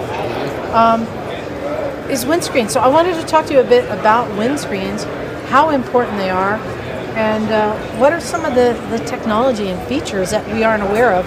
Why should someone swap out their windscreen? Yeah, you made a couple of good points there. First of all is the protection. Okay, and when you have debris coming up off the road, rain, can be uncomfortable. Those that ride with a helmet, those that don't. But also the comfort factor. It's making sure that the windshield is designed with the comfort factor in mind. What we use, we feature polycarbonate material, which is quantum hard coated. So with the polycarbonate, you're going to have the highest impact resistance. With the quantum hard coating, you're going to have the ultimate in clarity, because polycarbonate in its natural state is very porous, okay, and it actually scratches easier than acrylic. So back in the mid-'80s, our CEO and chief designer, Barry Willey, created what is called quantum hard coating. We were approached by Benelli for their scooter that had a windshield wiper, and it had to withstand 1,400,000 swipes without any visible scratching to the surface. That's when quantum hard coating was designed and developed. Okay, so what's really important is the technical aspect of a windscreen. A lot of people think just put something up in front of you, or some people even think the taller the better, which is exactly what you don't want, because that creates a stronger vacuum. And a lot of riders will tell me, especially like on a touring bike, a big Goldwing, the passenger will say that it almost feels like somebody's pushing them from the back. Okay, so it takes a lot of blood, sweat, and tears, if you will, a lot of testing out on the open road to come up with the right design to each model. For example, our V-Stream range, those are all developed on the bike. So, each is model specific, but they do have a consistency in that they do feature the polycarbonate, they feature the quantum hard coating, and most importantly, the V-Stream is a mechanical design. It's a patented design. It's wider at the top, narrower at the bottom. Okay, Oh. so what that's doing is it's pushing the wind further away from your head and shoulders. What we've also done is we've made it a little more vertical. So what that does, it enhances the wind speed. So you've got two things working for you. The wind speed pushes it faster, okay, and it pushes it away from the head and shoulders. All right, so basically with the quantum hard coating and the awesome clarity, you've got, the quiet by redirecting it away from your head and shoulders, and the comfort, taking it off all your torso. So, is this improving gas mileage? I wouldn't No, say so it's much. not to that point. Because to be honest, we go 3 different heights, as you can see here. We go with our sport, our mid, and our tall. And the more material you get out in front of you, there's going to be some resistance. But it does break through the wind, and whatever wind does come around is clean. It's not turbulent. There's a lot of myth out there that, you want a laminar lip up on top, or you want to flip. Flips, anytime you rotate wind, you're creating potential turbulence and dirty air. And that's what causes the buffeting and the discomfort. So, what are some of the most popular bikes, windshields that you're selling for bikes? What are the ones that you really make a big improvement by replacing the windshield? Currently, the adventure market is going through the roof. So we've got that pretty well covered. We're looking at Twin. the Africa Twin, which we both ride. Yeah. But I'm like, that makes so much sense. Yeah, and the CRF 1100, one thing that a lot of people aren't aware of, the CRF 1100 Adventure Sport and the CRF 1100 Standard are 2 different bolt patterns. So Honda did that to us. We just finished developing the Standard, so they will be 2 different windshields. Just the ergonomics. You're sitting a little bit more upright in the saddle, so there's a lot more tendency for wind to become uncomfortable. A lot of the adventure bikes come with very, very short windscreens. Yeah. Okay, so what we do, again, offering the lower, there are some of those riders that are preferring to keep it low, keep the wind off the torso. They'll deal with the wind going through their helmet. Mid, depending on the height and the ergonomic of the bike, and the tall, it really, depends on what's going to give you maximum comfort. One area that people are surprised when we do present the product at shows and what have you is they have a phobia of looking through the windshield. Right. I'm supposed to look over it. Well, yes and no, because a lot of those riders have been experienced with windshields that are not hard-coated or of an inferior material like acrylic that scratches. Well, when acrylic scratches, you get that 3 to 5 o'clock in the afternoon sun, oncoming sun, or headlights at night, that thing illuminates and it will blind you. And yeah, you don't want to be looking through the windshield. I'm just going to admit, a couple weeks ago, I was riding my 1987 Honda Elite scooter home that has the tall touring windshield on it, and it was foggy out, and I hadn't cleaned it, and I was like, I had to just stick my head outside the whole way home because I couldn't see. So I get it. Yeah. So another thing that you guys do, so you have windshields that bolt on to bikes that have smaller, less efficient windshields, but you also have ones that go on bikes that don't have it. Right. And this is something I'm a big advocate of, especially cruisers. Having even a small windshield makes a significant difference. Can you talk a bit about that? Yeah, so we'll talk about the Universal first, and then we'll talk about model specific on the cruiser. Okay, Universal, we have our deflector screen and our street shield. These were developed and introduced in the 70s. They are probably the most replicated design. There's many different companies around the world that have been influenced by this design and continue to produce them today. What we have on the deflector screen, it's a 2-point mount at the handlebar. Okay, and we have 2 different options. One is a U-clamp, which does require tools to remove the windscreen from the bike, and we have quick set. Quick set is 2 big knobs on the deflector screen that you unscrew. The screen will come off the bike, and you still, the clamp and the strap remain on the handlebar. Then we have the street shield, that's a 2-point to the handlebar, 2 points to the forks. That also features U-clamp. It is now 5 p.m. The exhibitor floor is closed. Good. Thank you for joining us for Day 2 of AIM Expo 2022. MIC Symposium keynote speaker Ricky Carmichael takes the stage shortly to deliver his keynote, The Mind of a Champion, at education stage, followed by a meet and greet with Ricky. All right. So you've got the 2-point at the handlebar, you have the 2-point at the forks. That also features the U-clamp for the quick set. Then we have the fly screen, which has been a staple item in terms of Universal for years. It's amazing how much a 9.5-inch tall windscreen will protect you, and basically it's exactly that. It keeps the flies, the bugs off you, but more importantly it keeps the pressure off of the torso. Then we have what we introduced about 4 years ago, the Mohawk. Okay, this is a little bit sportier. It kind of has a little bit of a V-Stream look to it. It's not quite the V-Stream technology. The fly screen and the Mohawk do feature the same hardware kits. All right, those are fork mount with 2 different types of side plates to mount the windscreen too. Then we go into the Spartan Switchblade series, which is our quick release, and then we have our heavy duty, which is fixed. You do need tools to unscrew the 4 bolts. We do produce all of these in our factory in Chicago. This is, the quick release.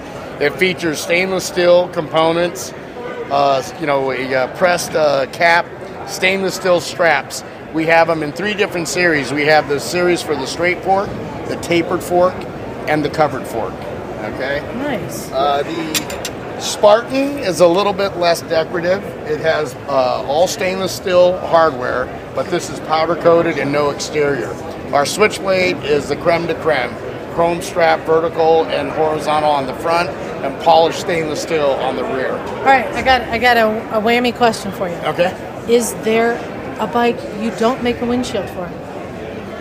Yeah, some of the British, the Triumph, okay. Some of these bikes that have a large cluster odometer or odometer and tachometer, even the 9-inch square cutout of our deflector still won't allow enough clearance. But the answer is very few. And Very that's few. the point, to our listeners. Yeah.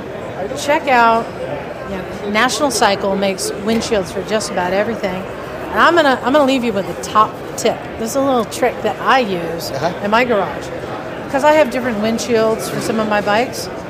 When I take them off and put them in storage, I use a T-shirt to cover them, to protect them. They fit right over. They're nice and easy. You probably have something fancier than that. One last thing to mention. The number one question people always ask is, how do I maintain my windscreen? We have a special formulated windshield wash or warm soapy water. A dime's worth of Dawn or some type of mild dish soap and soapy, warm water. Let it set a little bit. Take that towel, saturate it, and if you've got a bunch of dead bugs, lay it over the top for about 15 minutes. Go grab a beer or your favorite, beverage of your choice. That's a top tip. That's Paul's top tip. And you sit down and come back about 15 minutes later, and you literally drag it off, and you'll take about 90% of the bugs off because the bugs are absorbing all the moisture. Nice. And it'll slide right off. The other tip is Rain Zip. Okay, Rain Zip is specially formulated in our factory in Chicago. All of our products are produced in our factory in Chicago, made in America. And Rain Zip is essentially Rain X for plastic. Rain X and plastic do not play well together. This is a hydrophobic material that will allow very little surface contact when the rain hits it, and it'll run off. What's really nice about it, it works awesome on face shields on helmets. Nice. Good tip. Well, how do people find out more about your products, and where can they go to buy them? They can go www.nationalcycle.com to get all the information. Our products are distributed through WPS and Tucker, so any motorcycle dealer, bricks and mortar, can supply it to you. There's many resellers online as well, but always go to our website to confirm your year, make, model. That's the most important thing, so you can buy with confidence. We have a shop tab that'll take you by vehicle, by year, by make, by model. Everything on that landing page has been test fit to your bike. You can go ahead and peruse windscreen, and we have a ton of other accessories that are featured on those landing pages. Awesome. Thank you so very much. Thank you. All right. So we go out there and hold it up here, catch that loop, but the harder ones they got, that Yeah, so I'm here with Jim Strang from Signalmatic Corp. And, Liza and I just stumbled on this booth a second ago, and I didn't know anything about it. So then she started telling me these magical stories about traffic lights. So tell me, what is this product? Okay, what we have a product. If you are an avid motorcycle rider, we've all had the problem. You come up on a red light and you cannot get that light direct. Yes, and a lot of people think these lights. They see that tar square cutout in the road when you come up on a light. If they haven't paved over it yet, they think that's a pressure plate and weight, and it's not. Now all the weight systems were. They got rid of all that in the early 60s and went to inductive loop systems. Okay. So that's actually a magnetic field in the ground. So when a car comes up, it's got enough metal mass to interrupt that field, and then lets the light know something's there. Okay. Well, since the 60s, everyone on a motorcycle comes up on these lights and they don't have enough metal mass to interrupt that field. That's why you either have to run the red light or you got to make a right turn, go down, make a U-turn, and come back around. So, or scooch up into the crosswalk and block that so a car can. Yeah, or get off your bike and go over and push the button. You know. So, but I've seen people do that too. But, anyways, we've come up with a product and that goes up under your bike, and it hooks to a ground, and it hooks to the brake wire line. So when you hit your brake, it actually activates the unit. Right. So when you come up on a light, hit your brake, activates the unit. We actually read that magnetic field in the ground, send one out that interrupts the field and starts the process to change the light. So nobody's ever been able to figure this out. It was a very long road to figure it out and make a computer board that would read all these signals. And now we've got it perfected. We got our FCC licensing, and we're out here doing it. And we've also found that in Florida, all the villages, these people riding golf carts are having the same problem. So now we've got into the golf cart end of it, and people are putting them under their golf carts and be able to get through the lights to get across the streets and stuff. So I'm looking at like a black rectangle cube. That's about 4 by 8 and about an inch thick. It looks almost like a tablet case. Yeah, it's like it's like somewhere between an iPad and a big iPhone. Yep. And it's meant to just strap onto the bottom of one of their frame rails? Yep, and then if you didn't want to use our cradle system and the clamp to clamp on one of your bars, people are actually two-siding taping them with some primer and putting them up their saddle bags, or they're even putting them inside their saddle bags. We have found this thing works the best at 10 inches or lower to the ground. So, but yeah, you can do it either way, and they retail, if you want the clamp and the cradle and everything, it's $229 retail. If you bought just the unit, it's $179, and that's very cheap to fix a problem that, instead of having to deal with running red lights all the time. Well, what a great idea. So if somebody wants to buy one of these, where can they go? They can go to signalmatic.com. It's actually SIGNAL-Matic, MATIC.com. And you can purchase them on there for sure. We're starting to get a lot of dealers coming to us. We've just come out with this, got our FCC licensing. So this is actually our first show dealing with dealers. And that's where we're going to have to go with this, is with the dealers, instead of doing all these shows all the time. Well, awesome. Well, we wish you all the best. Yes, thank you. And, Yeah, thank you very much. All right, I appreciate it. All right, so I am with Colton Webb, who is representing eBay Motors. Colton, how long have you been with eBay? Going on 4 years now. Okay. So I've been with eBay a while. But we're looking forward to the future of eBay. It's been great, and we're going to touch upon that, Colton. We talked very, very briefly about the path of eBay, and I think this is going to be the same for a lot of our listeners. Way back at the turn of the millennium, a lot of us would buy bikes off of eBay, buy parts off of eBay, and then I guess Craigslist came along, and then a lot of us defected to Craigslist, and then that became a little bit hokey, and then Facebook Marketplace came along, and that got really hokey, and a lot of us are going back to eBay Motors. I never really went away. I visit eBay Motors and buy parts for my business virtually daily. I notice you're running quite an aggressive marketing campaign right now. So what is the trend that you've seen?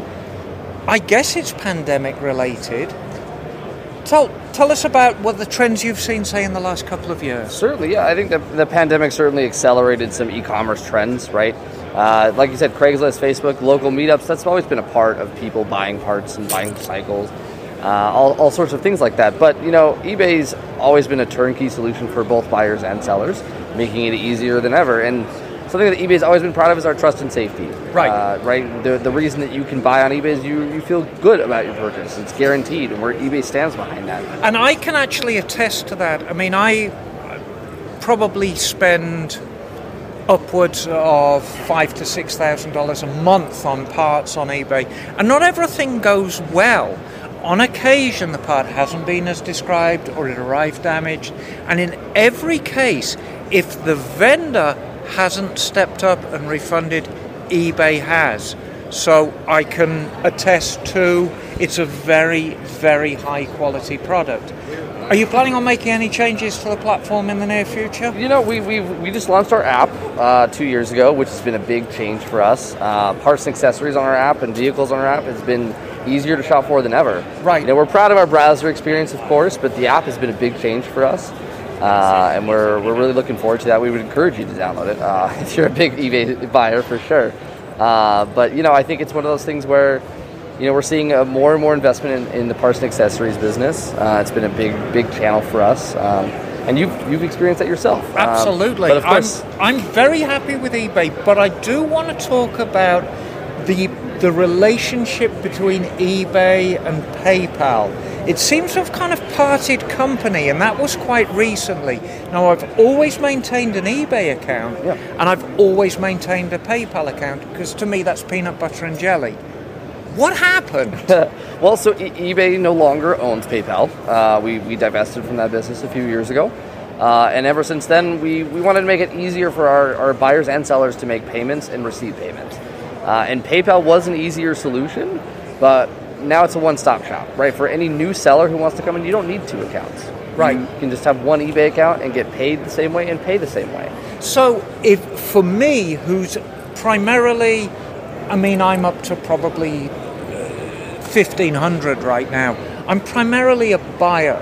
So what do I do? What's the easiest way for me? Because like a lot of our listeners, I'll buy my item and then I'll hit the window and it switches me over to PayPal, and then I've got to re-enter all the information. And it's a little bit clunky. So how can I navigate away from that and, as you say, do the one-stop thing? What's the easiest way? Our new system allows you to use any payment method you so choose. So if you want to use a Visa card, great. If you want to use Apple Pay, you can absolutely do that. So our goal was to provide buyers with more choice to make payments. Right. And give them that option. Whether you still want to pay with PayPal, you absolutely can. Yes. But if you want to pay with credit cards, 100%. Makes it a lot easier not to re-enter your information, create a PayPal account, do all of that stuff now, and we've made that easier to streamline for our buyers too. Great. Well, I think it's a great platform. It's my go-to. I think it's a lot of other people. If you haven't visited PayPal in a while, I think perhaps you should. I have a quick question for you. So one of the issues with Craigslist, with Facebook Marketplace, is there's a lot of scammers on there. So I'm curious, what does eBay Marketplace do to make it a safer experience for buyers and sellers? Yeah, our global customer experience team works really hard to prevent... Hold on, let's pause for announcement. How to have superstars banging down your doors. Is he going to do this a long time? No. Presented by Mark Rogers. Rogers Performance Consulting starts in 3 minutes at the education stage. How to interview, hire, and retain and motivate today's younger workers. Pause it. Yeah, so our customer experience team works really hard to prevent scams and fraud on the platform. Of course, there's always going to be bad actors on any platform you go onto, which is why we still stand behind that guarantee. You do run into these situations all the time, but eBay's there to make sure that you feel safe and represented as a buyer and as a seller too, right? Sellers are just as much victims of scams and things that just as much as buyers are. Right. And that's why we keep the feedback system. We keep all these restrictions in place, and we monitor accounts to ensure the best possible experience you can have on the platform. Now, Emma, I'm sure you, like me, have fond memories of going to motorcycle junkyards and scouring for parts. Hard to find a junkyard like that anymore, is Well, it? unfortunately, and it's not a bad thing, so please don't think we're throwing you or eBay under the bus. But really, eBay Motors were the end of motorcycle junkyards as we know them. And I think it's probably just a progression of the industry. And as fond of memories we have of them, I think finding people who would want to devote their Saturday afternoon to getting their hands dirty and rolling around underneath decrepit bikes in the junkyard's getting pretty thin on the ground too. Well, actually, I was going to say we owe a big thanks to eBay, because all the old bikes that we're trying to keep on the road, we can find those parts. And to this day, we still get people saying, hey, where can I get this part? And usually our answer is eBay. And just something which people don't actually realize, I work on a lot of vintage bikes. All of my listeners know that. A lot of them are English, Italian. I buy parts via eBay Motors internationally, and exactly the same quality assurance is there whether you buy your parts from eBay UK, eBay Italia, eBay Germany. Isn't that correct? It's the same standard. 100%. What we're really proud of is, eBay was founded on the idea of empowering people and being able to be the place that was to be where you needed the hard to find was. And that's true for auto parts, of course. Like you guys mentioned, your older bikes are still running thanks to eBay. But that's true for sneakers, for watches, for collectible coins. It's always been the place to find the hard to find, the cool stuff, right? And yeah, of course, junkyards are still around, but eBay's created accessibility for those parts and accessories. And lastly, I wanted to thank you. You guys are doing an ad campaign, and for featuring a female builder, Jay Shia, who's been on our show. Right. What a great choice. So that was a good move. So whoever's responsible, tell them thanks. Incredible to work with. She was awesome, and we're excited to have the people that we do have supporting eBay. Right. Nice. Well, so thank you. Thank you very much. Yeah, I don't think we need to tell people where to go. eBay Motors. Exactly. Or download the app. It seems that this is the way everything is going towards the app. We all carry phones. Our phones are so powerful now that get the app, get buying, keep that old clunker on the road. There you go. Thank you very much. Thank you.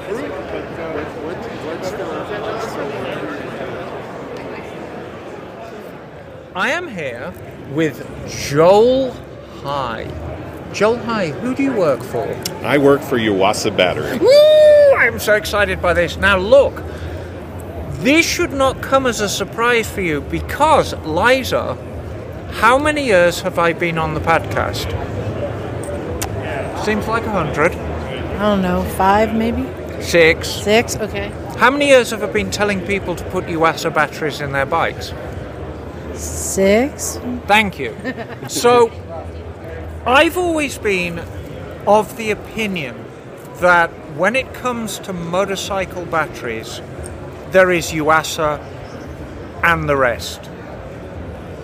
Joel here is going to help me explain why that is. Exactly, because we've never really gone into why. What is the difference? So, yeah, let's talk a little bit about batteries. Okay. So, Joel, Yuasa is a name that's very well known in the motorsports industry, but not so well known in the car industry. In North America, that's correct. Right. On a global scale, the Yuasa Automotive is typically number one in a lot of markets, like in Asia and in Europe. But predominantly in North America, it's just the power sport batteries. So your focus has been on power sports. Correct. So I've been riding motorcycles since the 1970s. And if you pried the side panel off a mid-1970s Suzuki GT750, you'd see a Yuasa battery. Yep. How long have they been around? Well, our organization is owned by the Japanese company GS Yuasa. The history of that is it's two different companies. that merged together, Yuasa Battery and GS Battery. Right. Both of them are over 100 years old, so they started quite a ways back. Now that we actually moved into the U.S. market about 42 years ago, I believe 78. And is it true that the first batteries were just potatoes with wires? Yes, but probably didn't have Yuasa on the side. So, Joel, I would like to talk a little bit about the types of batteries that you can buy right now, and a little bit about how battery technology has changed. Now, let's go back to that mid-1970s Suzuki. That had an opaque battery on it with little yellow caps on the top and a vent pipe on the side. And when you bought the battery new, you had a little pack of acid and you kind of filled it up to the right level. You can still buy those batteries right now, can't you, from Yuasa? Correct. Yes. And those are our conventional batteries. Right. But back in those days, you had to maintain them. Yes. So there was some type of evaporation when you used them. So from time to time, you'd have to put distilled water back in the battery. Times have changed since then. Well, everything has become more maintenance easy. I mean, if you'll remember that back then motorcycles had contact points that you'd have to adjust. Now, of course, electronic, you'd have carburetors that you need to adjust. Now, of course, it's fuel injection. So everything's moving on. So let's do a time scale. So we've gone from the conventional battery, now the MF technology comes in, which is simply maintenance free. Correct. Okay. And that is, well, people don't want to spend too much time working on their batteries. So the maintenance free is a sealed battery. So once the acid's put into it, it's charged, that battery is sealed. They call it maintenance free. Sometimes a little bit deceiving. You still need to maintain, put it on a charger. But from a distilled water, watching your water levels, that's kind of a thing in the past. And now we're moving on to further to factory activated. Correct. And factory activated, it's not quite the latest, but we're definitely moving up on the evolutionary scale now. Yes. So a factory activated is, I guess it's exactly what it says. It's a completely manufactured unit in the factory. Absolutely. It's charged. We charge it before it leaves the building. So when you go into your dealer and you grab that thing, it's ready to rock and roll. Yep, put it right in the bike and you're ready to go. And the thing I like the most about the factory activated ones, you can mount them pretty much at any angle, can't you? Yes, and sometimes that's very important, especially with some of the personal watercrafts, where the fitment of it is actually on an angle, sometimes even on the side. Right. Where if you do not have a sealed battery, you could see some leakage, definitely potential for some damage to your vehicle. Okay, so now this is it. It's only a 5-minute interview. I wish I could talk to you more. God, I've been such a champion for Yuasa batteries over the years, and that's based on experience. It's not some weird-ass slicky thing. Tell me why Yuasa batteries are far superior to any other bike. What I always tell people is, they always moan and say, it's twice the price. And I say, it's at least twice the battery. Yeah. Why? We pride ourselves on the quality. And that's part of the process when we build the battery. It's part of the chemistry that goes into it. Some of it's proprietary. Right. But it's definitely, if you look at things like the quality of the lead, typically the plates inside the battery, it is 100% pure lead. We don't use recycled lead in the product. There's certain methods that we use. And sometimes that's the reason why the batteries are a little bit more expensive, because our process takes longer. There's higher quality checks. Everything that we go through is monitored. So we're testing voltage as it goes through the process, and definitely before it leaves the door. Our latest line is our GYZ line. Okay. And the reason why that's the most powerful battery in the power sport industry is because there's more lead in it. So where you may have a normal YTX where the lead plates go up about 70% of the battery, we pack more into our GYZs where the plates actually go up 80 to 85% the height of the battery. Again, it's a longer process, it's a more expensive process, but there's more in there to give you more power and more CCAs. So, and I'm actually glad you brought up the subject of the volume of the plates within. I remember many years ago, I had a very disappointed customer bringing a battery that they had bought from a nationwide automobile parts distributor who rhyme with Auto Rome. And the battery had failed in about 6 months and taken out a very expensive charging system too. And so I decided to actually try and figure out why this was. And please don't try this at home. I own a motorcycle workshop. I cut the battery open. And I found that the plates extended only 50% up in the case. Yep. So even though it produced 12 volts, you didn't have the volume of plates. And that was a very simple way of explaining why that was such a terrible battery. Yep.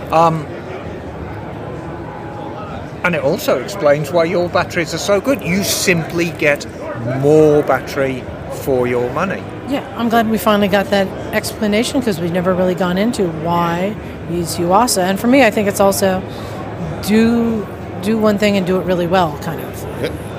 Right. This is what you guys do. Just before we go, I'm no huge fan of lithium-ion batteries. I think they have their place in the industry, but you need to be very careful what charging systems you put them on.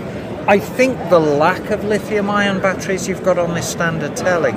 That's not really the direction that Yuasa are going in, is it? No, and I'm not going to talk bad about the industry, but that is definitely not. We're lead acid all the way.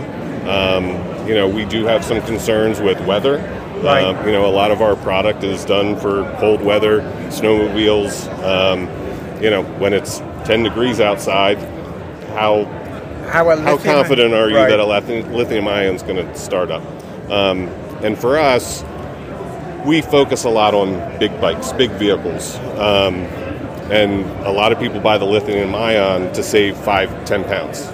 Well, if you're driving a 1,000-pound vehicle, yes, what's 5 pounds going to do? Does it really matter? And I cannot stress this enough, the important figure on any battery is the CCA, is the cold crank amps. And that's the measure of a battery. And the more you got CCA, the more it's going to crank your bike when it's cold. And this is where the cheaper batteries fall by the wayside. And like a phoenix, Yuasa rises above the rest. What a great interview, Joel. Thank you so much. And thank you so much for explaining to me why the batteries I love are so good. Thank you. Thank you. My pleasure. Thank you. Thank Good you. interview.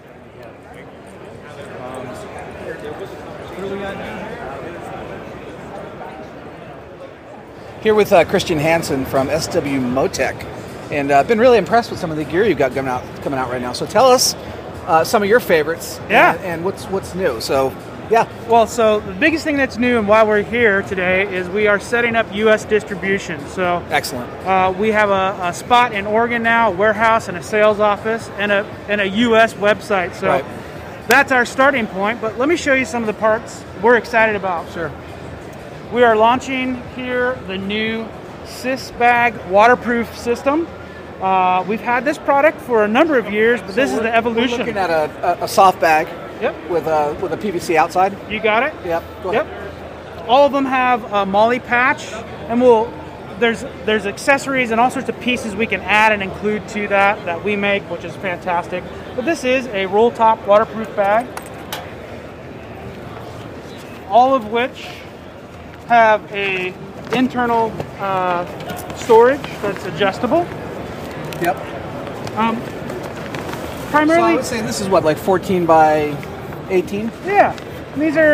These expand from 9 to 17 liters. Okay. 3 different sizes to pick from. These 2 are expandable, and you can actually all 3 of them are expandable. These with the kind of shaped outside don't expand as much, but the big, large version goes from which is up to 40 liters. 40 liters. It's big. Wow. It's a lot of capacity. Yeah. So I know you're excited about this this connection piece. Yes. So tell us. So we're looking at a. Yeah, describe it, John. Yeah, it's kind of a, what is it, like a hexagon, Nicole? Yeah. Piece with so it's flat. I don't know how to John, explain let it. him explain. John, Molly is a 1x1 pattern. There we go. It comes from like a universal tactile outfitting, right? So there's a ton of accessories, not only that we make, but that other people make, that utilize this same shape. Some of our favorites, I think I can show you on this bike here. Yep. We have a new system that attaches that's called the Twist Lock. And it's a component that attaches underneath that Molly. And then on the bottom side allows you to attach phone cases or tool cases. Yep. We have so a lot more secure than the old just spring-loaded clamp or arms. So this is a case that twists and locks on. Nice. Normally, Molly systems use webbing, and we have some that also maintain that webbing style, but this is just the fastest way to do it. And you'll see these patches on everything that we make now. So I'm going to take a shot at describing the Molly patch. Basically, if you took bungee cord, turned it into a flat fabric, cut holes in it, so now you can have an expanding net. Is that what expand? It actually needs to hold its shape and not expand at all, so that it holds things nice and tight. I was completely wrong. It's close though, but we think of bungee as being a quick, fast way to accessorize or attach things, and you're spot on with that. Like, that is a way to expand a standard size bag. Yeah. And then we really like these side bags that you have over here in this Africa Twin. So explain this to us. The ones on the front? Yeah. This is one of my favorite bags. Yeah. So this is our dry bag 80, okay? And this is, I would say, not an uncommon shape, right? With is a 8-liter dry bag, roll top bag. The thing I like about it, it was initially developed for crash bars, but I have found it's really easy to use as a fender bag as well. And this is a bag that can go from bike to bike to bike. If you have multiple bikes, it's a fantastic option to keep, your tools in there, a spare tube, a little something to eat if you needed to. It's a very useful bag. Lots of different ways to attach it to a bike. And that's a thing too, creating storage where storage didn't exist. Right. Sometimes you don't want to put large bags on, you just want some smaller containers to strap on. That's right. So onto the fender, for tools, going dirt biking. So these some are water in there, or as you said, your lunch. These are a great solution to that. Absolutely. Well, we can't be more excited about you being in the U.S. and Oregon now, and we've been big fans of this brand for a long time. Yeah. And we're wishing the best for y'all. I sure appreciate it. Yeah. One quick question. Yeah. Now that you're in the U.S., is that changing the products that you're seeing? That's a great question, and the answer is yes. We've been imported to the U.S. for a number of years, but we are now expanding the product range to include everything that we make. So we have the full product range now, and it's stocked deep. Well, as deep as we can in the middle of what we're going through, but for sure, we've got a lot of product now. And I think the other thing to note here, SW Motec is a name that I've always associated with adventure riding. Yeah, we're looking at Africa Twin that's equipped. But behind us is a is that an MT-09? Yeah. MT-07. So you're making stuff for street bikes, for commuters. So that's a whole nother market there that I didn't even realize you guys are in. Absolutely. Yeah, we do have a lot of products for the commuter, for the first-time bike rider, maybe sport bike riders who are often overlooked when it comes to accessories and luggage specifically. We have some really good bike-specific products. Great. I preface bike-specific because there's a lot of universal ways to add luggage. Not too many bike-specific that fit your bike. Cool. So where do people go to find out more about your products? So for sure, please visit us. We are at sw-motec.us. Use the bike filter to find the bike that you have, and you'll see all the parts we make for your bike. And they can buy through the website or have to go through a retailer? We sell direct to end users, and you can also go to your dealer. Perfect. Thank you so much. You're welcome, you guys. Thanks. Enjoy the show. Thanks.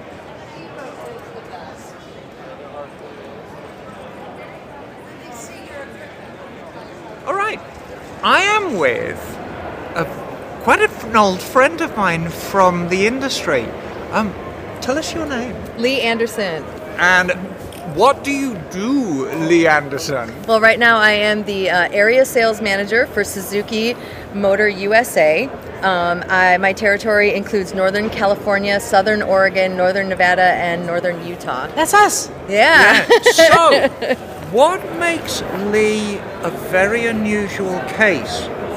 Here we are in 2022, and as shameful as it is to say, women are still underrepresented in this industry. When you get into the larger manufacturers, and let's be honest with you, Suzuki are one of the heavy hitters in the industry, it gets even more unusual to find women in the higher positions. So, you have quite a story to tell me, don't you, Lee? I do. Well, on that tip, Emma, I am actually the first female area sales manager in the history of Suzuki Motor USA. Well, so which you'd think that there would be more, but I'm glad to maybe open the door for some ladies behind me, which would be really great to know that that's the case. As much as I am. And everybody knows my history with Suzuki and how much I love the brand, and I love that you are the first. But how did you get to where you are now? It's quite a story, Emma. So, well, I've been in the motorsports industry for about 15 years, but it was a career change for me. Before I was in motorsports, I was a radio personality. And I did that for about 15 years. Okay. So I started when I was 12. No, I'm just kidding. So I was going to say you started as a toddler. I was 18. It was my first job out of high school. I grew up in Detroit. And Detroit, as I don't know if you know, but is a very, very radio-oriented city, especially in the 80s. When I was in high school, the rock radio revolution was really happening in Detroit, and I got sucked into it, decided I wanted to be a DJ. I started interning at a radio station, WLLZ, Detroit's Wheels. Yeah. When I was still got it. I still got it. Yeah, you've got there's the old DJ coming out right now. I told you I wasn't going to be afraid to be on mic with you. But so I started there when I was still in high school. I went to broadcasting school, got my first job at an oldies station when I was 18 in Lansing, Michigan, doing overnight, midnight to 6 a.m., which was a hellish shift, but at the time that was kind of how you had to get started. But I worked all over the country in radio. From Lansing, I went to, from Detroit to Lansing, then to the Poconos in Pennsylvania, the Jersey Shore, Philadelphia, Des Moines, Iowa, LA, and then I wound up in Sacramento. Okay. And I was working at 98 Rock in Sacramento. Okay. And I actually, when I was living in LA, was when I got bit by the sport bike bug. That was when I got my first motorcycle. So you were actually a latecomer in real terms to motorcycling. Yeah. How old were you when you got your first bike? 30. 30. Mm-hmm. But you fell hard. Didn't I you? did. I really did. I did. And it was, it was right at the kind of the big crux of the sort of sport bike, explosion in Southern California. Right.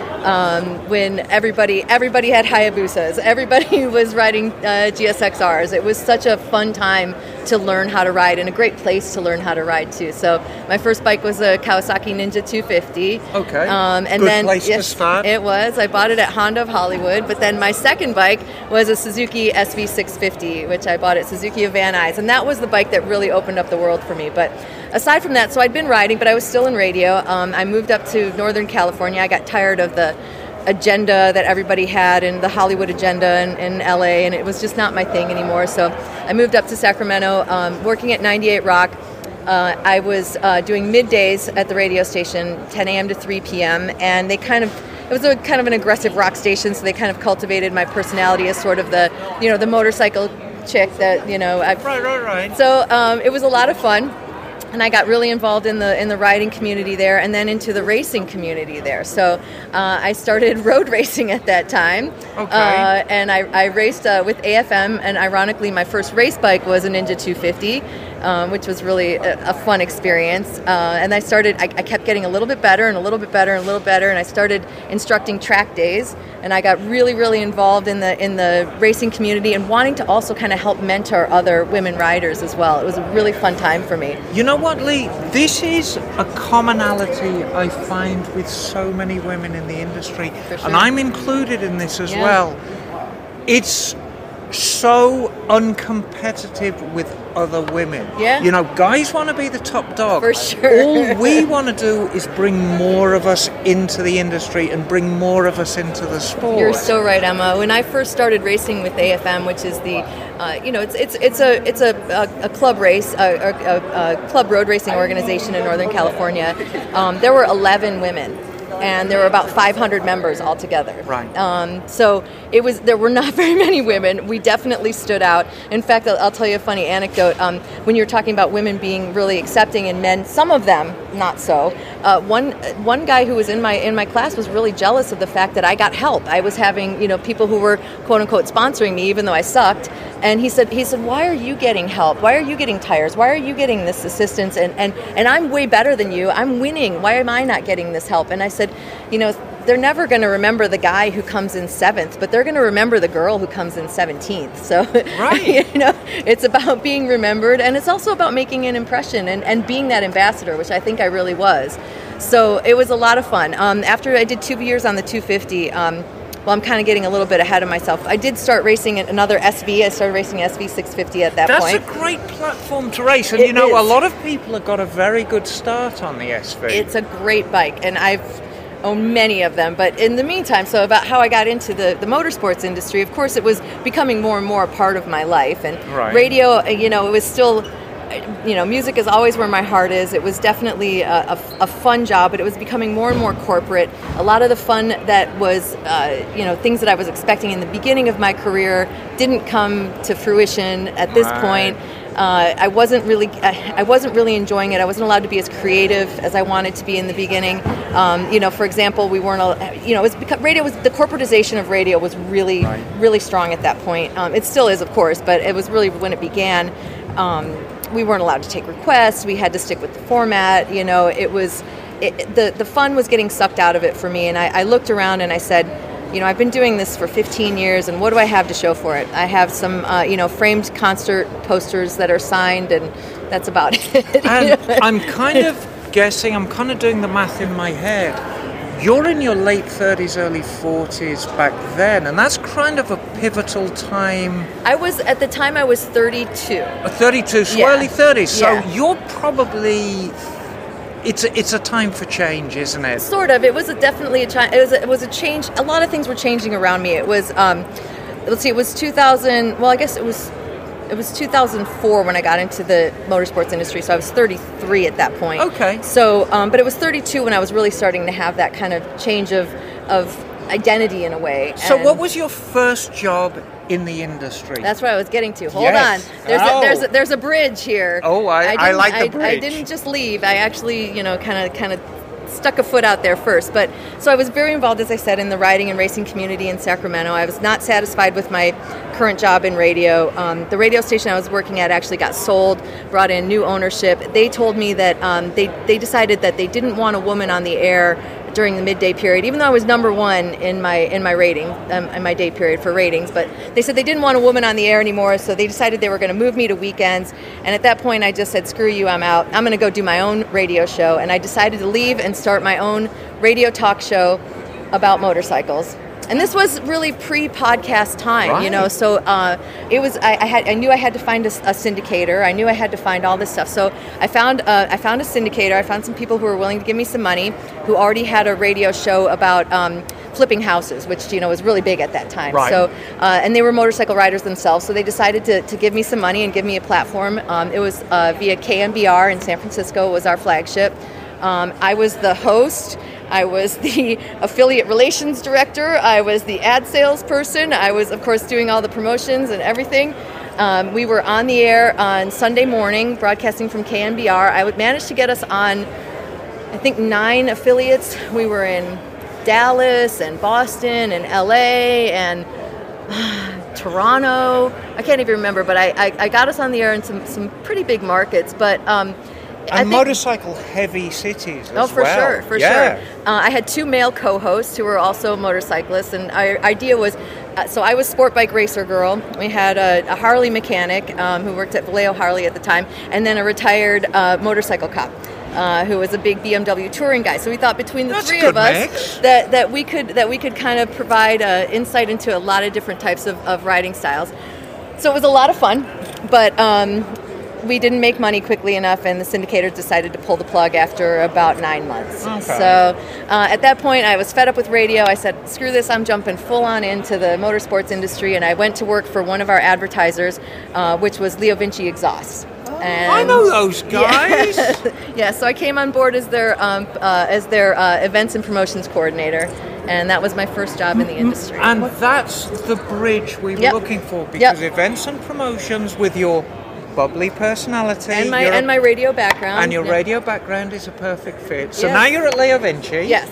And it was a lot of fun. I was having a great time, but I wanted to move on and do something a little bit more. I wanted to spread my wings a bit more. Right. So it was ironically at an event. I can't remember. I think it was the V-Twin Expo, where I met the guy who was in charge of the Castrol Oil motorcycle division. He asked me to come on board and do dealer development. So that was my first kind of interaction really with dealers and with sales in that regard, wholesale. So I helped to build the dealer network for Castrol Motorcycle, which was really fun. But they let me be creative. I did a lot of the POP designs and the marketing campaigns. It was really fun, but I was a contractor. I wasn't paid that well, so I went to work for a regional distributor in Northern California who distributed tubes and tires and chains and hard parts, and that was again another foray into the working with the dealers more and being involved in the dealer network in Northern California.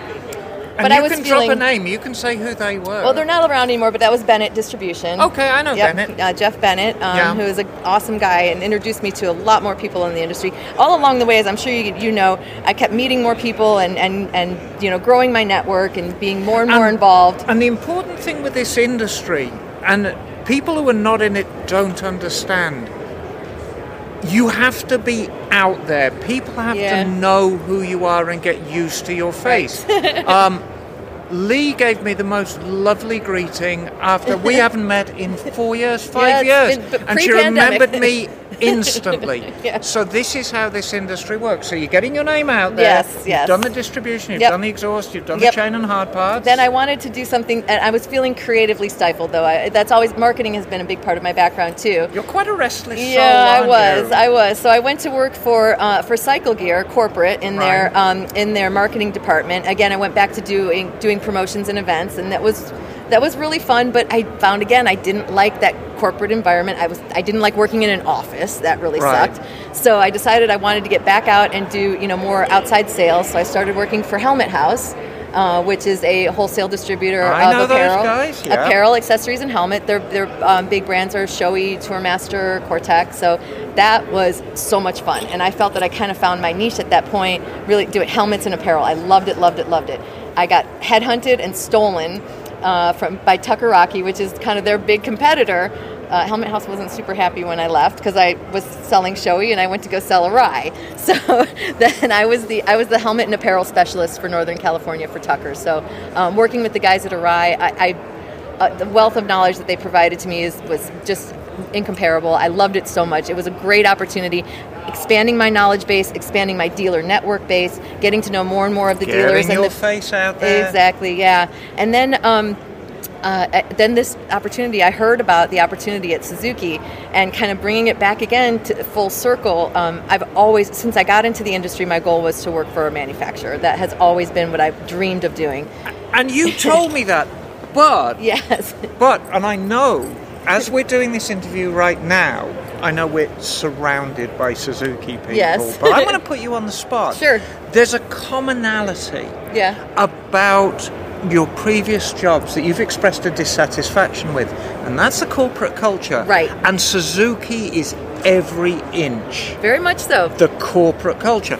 I've worked for Japanese companies, and I know the corporate face and the corporate product is extremely important to that.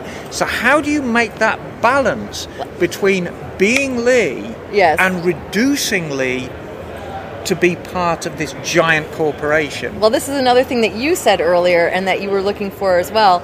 I am the bridge. I'm the bridge between the dealers and the manufacturer now. Right. So this is my role. My role is to be, I'm a representative for Suzuki, but the dealers are also the people who I'm representing. So I am working to bridge the gap between the corporate world and the in the trenches selling the product role. And that really is what works for me. Are you good at your job, Lee? I'm great at my job. I know you are. I knew the answer to that before I even asked you.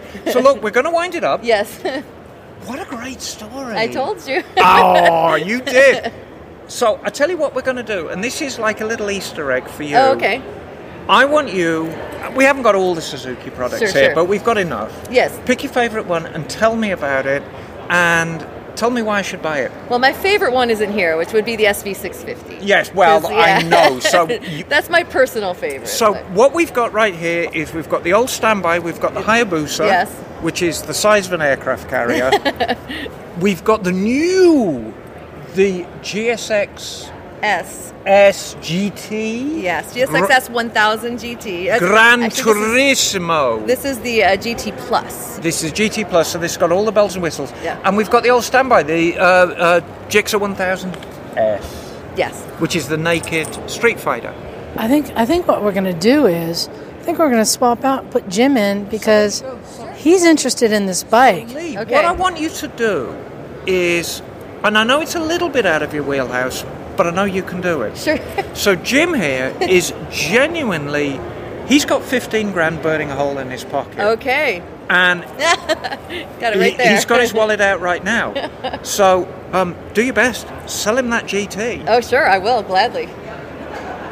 All right, so Naked Jim back here with Lee, and as threatened, we are going to do a product review of the new Gixxer Sport Touring bike, or Grand Touring, however it might be. So just for a little context, I am in the market for a new bike. You know, I commute daily on a FC1 2012. I love the bike. The only reason I'm in the market for something new is to take advantage of the new technology for safety.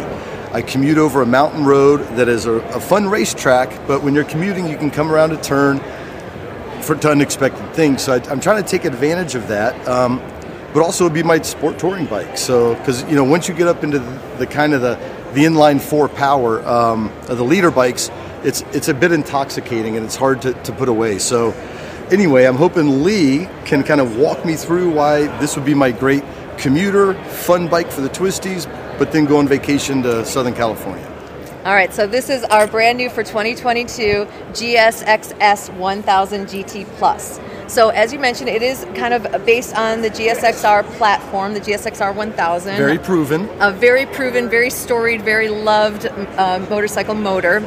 It's obviously a kind of a go-to for a lot of different platforms.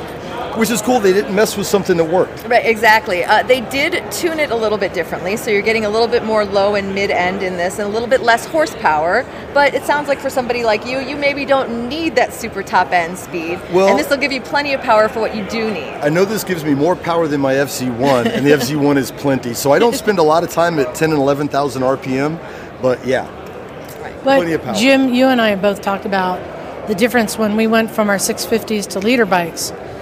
You didn't use it often, but when you needed it, say to get out of a situation on the freeway, it made all the difference. So I agree with you. I think leader bike, not for the speed, but for the maneuverability is important. Yeah, because if you commute, and if people that commute, they get it. It's like stopping's not really your option. So what you need is nimbleness and quick speed. And that's definitely a safety feature. Yeah, to keep it safer. Definitely. Along with cool braking. I'm sorry I interrupted. That's okay. So this bike is the newest edition of our GSX 1000F, which was our first touring version of this bike that we introduced. And basically it was the naked bike with a windscreen and a fairing. And that was really the only main difference. But now they've completely redesigned this bike to be a touring bike specifically, sport tourer. So the first thing that they did, starting from the rear of the bike, was they beefed up the subframe and the suspension. So it is really truly intended to be a very comfortable, very capable very able two-up riding bike. So if I want to throw my girl on the back with a little bit of some luggage and head down the Pacific Coast Highway to Santa Barbara, I'm in good shape. You are definitely in good shape. Nice. And then, of course, they added the hard bags here, which you've got on the bike as well. They are easy to remove, lockable, large enough to hold a full face helmet on each side. So that's a big thing too. If you are traveling and or commuting and you want to have your helmet locked up, you don't want to carry it in with you. So my current GVs on my FC1, when I do put them on, it has to be the top case. It will not fit in the side case. Yep, will fit in the side cases on this one. They also added a quick shifter. So this is a bi-directional quick shifter for up or down shifts, which is really convenient.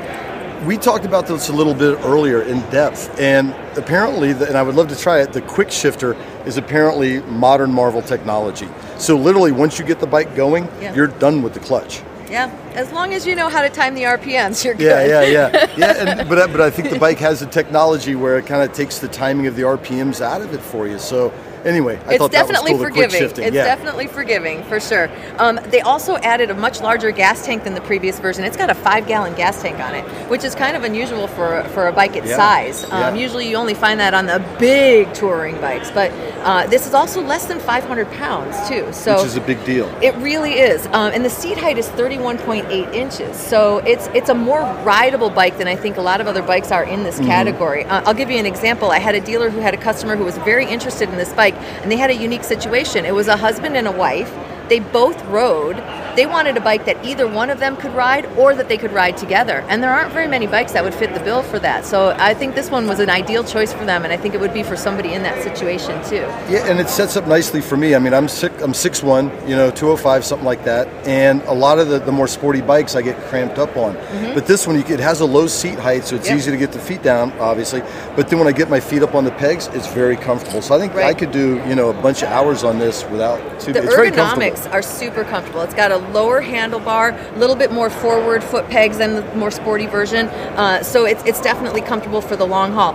Also has cruise control, so if you are planning I can ride like this. if you are planning on doing some long distance riding, the cruise control is really ideal, and it's definitely a cool feature. And then also the new thing that we're really excited about on this model, and this comes on the GT Plus, which is the luggage version, the GT, which is the version that does not come stock with the luggage, but you can add it as an aftermarket if you choose to, and then also our GSX S1000, which is the naked version.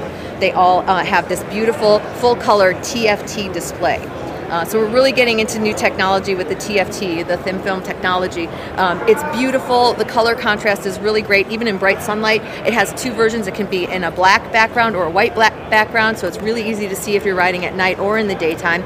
But the coolest thing about it is that this is the first bike that we've introduced with smartphone connectivity. So we have our own Suzuki MySpin app that you connect to it. It's super simple. The user interface is it's very, very easy to use. And it's intended to be like a, Apple CarPlay or Android Auto, where you just connect your phone and then you put it in your pocket and you forget about it. And you just interact with the dash, which is super safe for something that you're looking for. Easy to change on the fly because there's not a lot of menus. You just do the select and then you're done. It's very, very user-friendly. And then we do have the USB port here, too, so you can plug in your device if you need to and not worry about it. One thing I noticed talking about the interface, the display, we looked at it earlier. You can't see it, obviously it's on podcast, but super clear, a lot of adjustability to brightness and things like that. But one thing I like, when you put your thumb on the controls, we were riding Indian Roadmasters last week, had all the bells and whistles, but there were so many buttons, you were kind of looking for things a little bit. This on your thumb, it feels like a TV remote control. Yeah. You're only moving your thumb about an inch around to control everything on the panel. So I enjoyed that. So because if you can change things on the fly, you don't really want to be looking down a whole lot. No, it's super intuitive. It really feels very comfortable and very easy to use as you are riding, and that's how it's intended to be. Suzuki, safety has always been their number one concern with all of their motorcycles. Of course we want speed, of course we want performance, of course we want good looks, but safety is number one. Yeah, and this is a good looking bike, and it looks good with the luggage on it, but we took the luggage off earlier.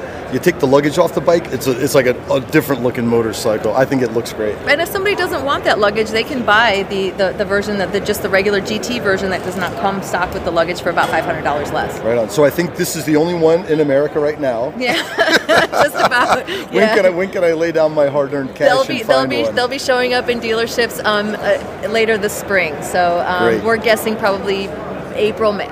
Cool. Right on. Well, hey, thanks for walking us through the bike. No problem. Check it out online. It's a beautiful looking bike. Sitting on it, super comfortable, and I'm sure it's a rocket. So right on. We'll see you out there. Thank you. Thank you. Greatest of all time, Ricky Carmichael.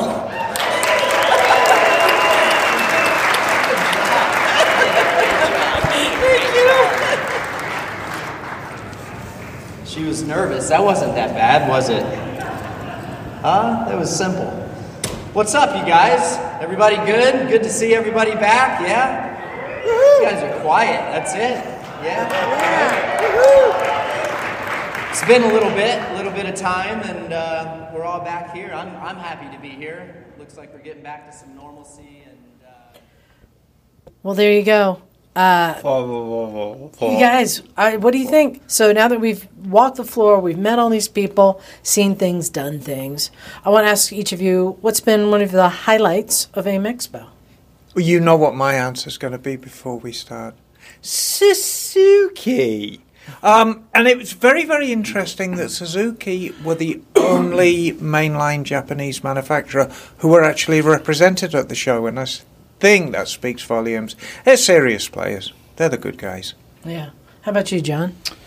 Well, of course, and I'm not just saying this, being with the Misfits, it's been fun for 3 days and craziness and underwear dancing and all the stuff you'd expect from the Misfits. But above that, at the show, one of the things I really liked a lot was some of the small entrepreneurs that are out there doing products and just trying to find a way into the industry and earn a living. I love Made in America products. I just love seeing these people start these businesses and thrive. Yeah. How about you, Jim? Yeah, it's kind of the same theme all weekend as community. Whether it's the Misfits or an event like this, you see people of all shapes, sizes, colors, creeds, etc., and we all find common ground so easily talking about motorcycles. And again, I think that's the part of it, right? The motorcycles are pieces of iron and steel, but when the human element's added, then the stories become the interest. And for me, that's the fun part, and I think that's why we do this stuff. What about you, Liza? Thank you for asking. It's the same thing. AIM Expo, they canceled it last year. This is an event we come to see people, industry, the smallest one they've ever had. A lot of things were canceled. A lot of people didn't show up. But you know what? It's still the people that we know that we run into, that we see at different events. It's always fun, like a reunion. And then each time we tend to meet more people and make more friendships, and also we have listeners that find us, right? Everywhere we go, there's great listeners that come out. So that was really a highlight. But honestly, yeah, the biggest thing is, even though to some people AIM Expo is a little bit of a bust, we bring the party. We have fun. Always. Traveling with Misfits, you can't go wrong. And that is our reputation. And on that note, I got a bunch of dough burning a hole in my pocket right now, and some steaks to eat, and some seafood towers to look at. And some burlesque to watch. No, we're not talking about that, remember? Oh, sorry. About that. So thank you, everyone, for listening. I hope you enjoyed it. And if you're going to go out to an event, make sure you look for a Misfit. You never know if you're going to see us. You never know where we're going to show up. Anytime a neighborhood needs dragging down, we'll enter it. All right. On that note, let's get out of here. Thanks, everyone. This is Liza. Emma, darling. Stumpy John. Naked Jim, son. And we are out of here. Cool. Viva Las Vegas.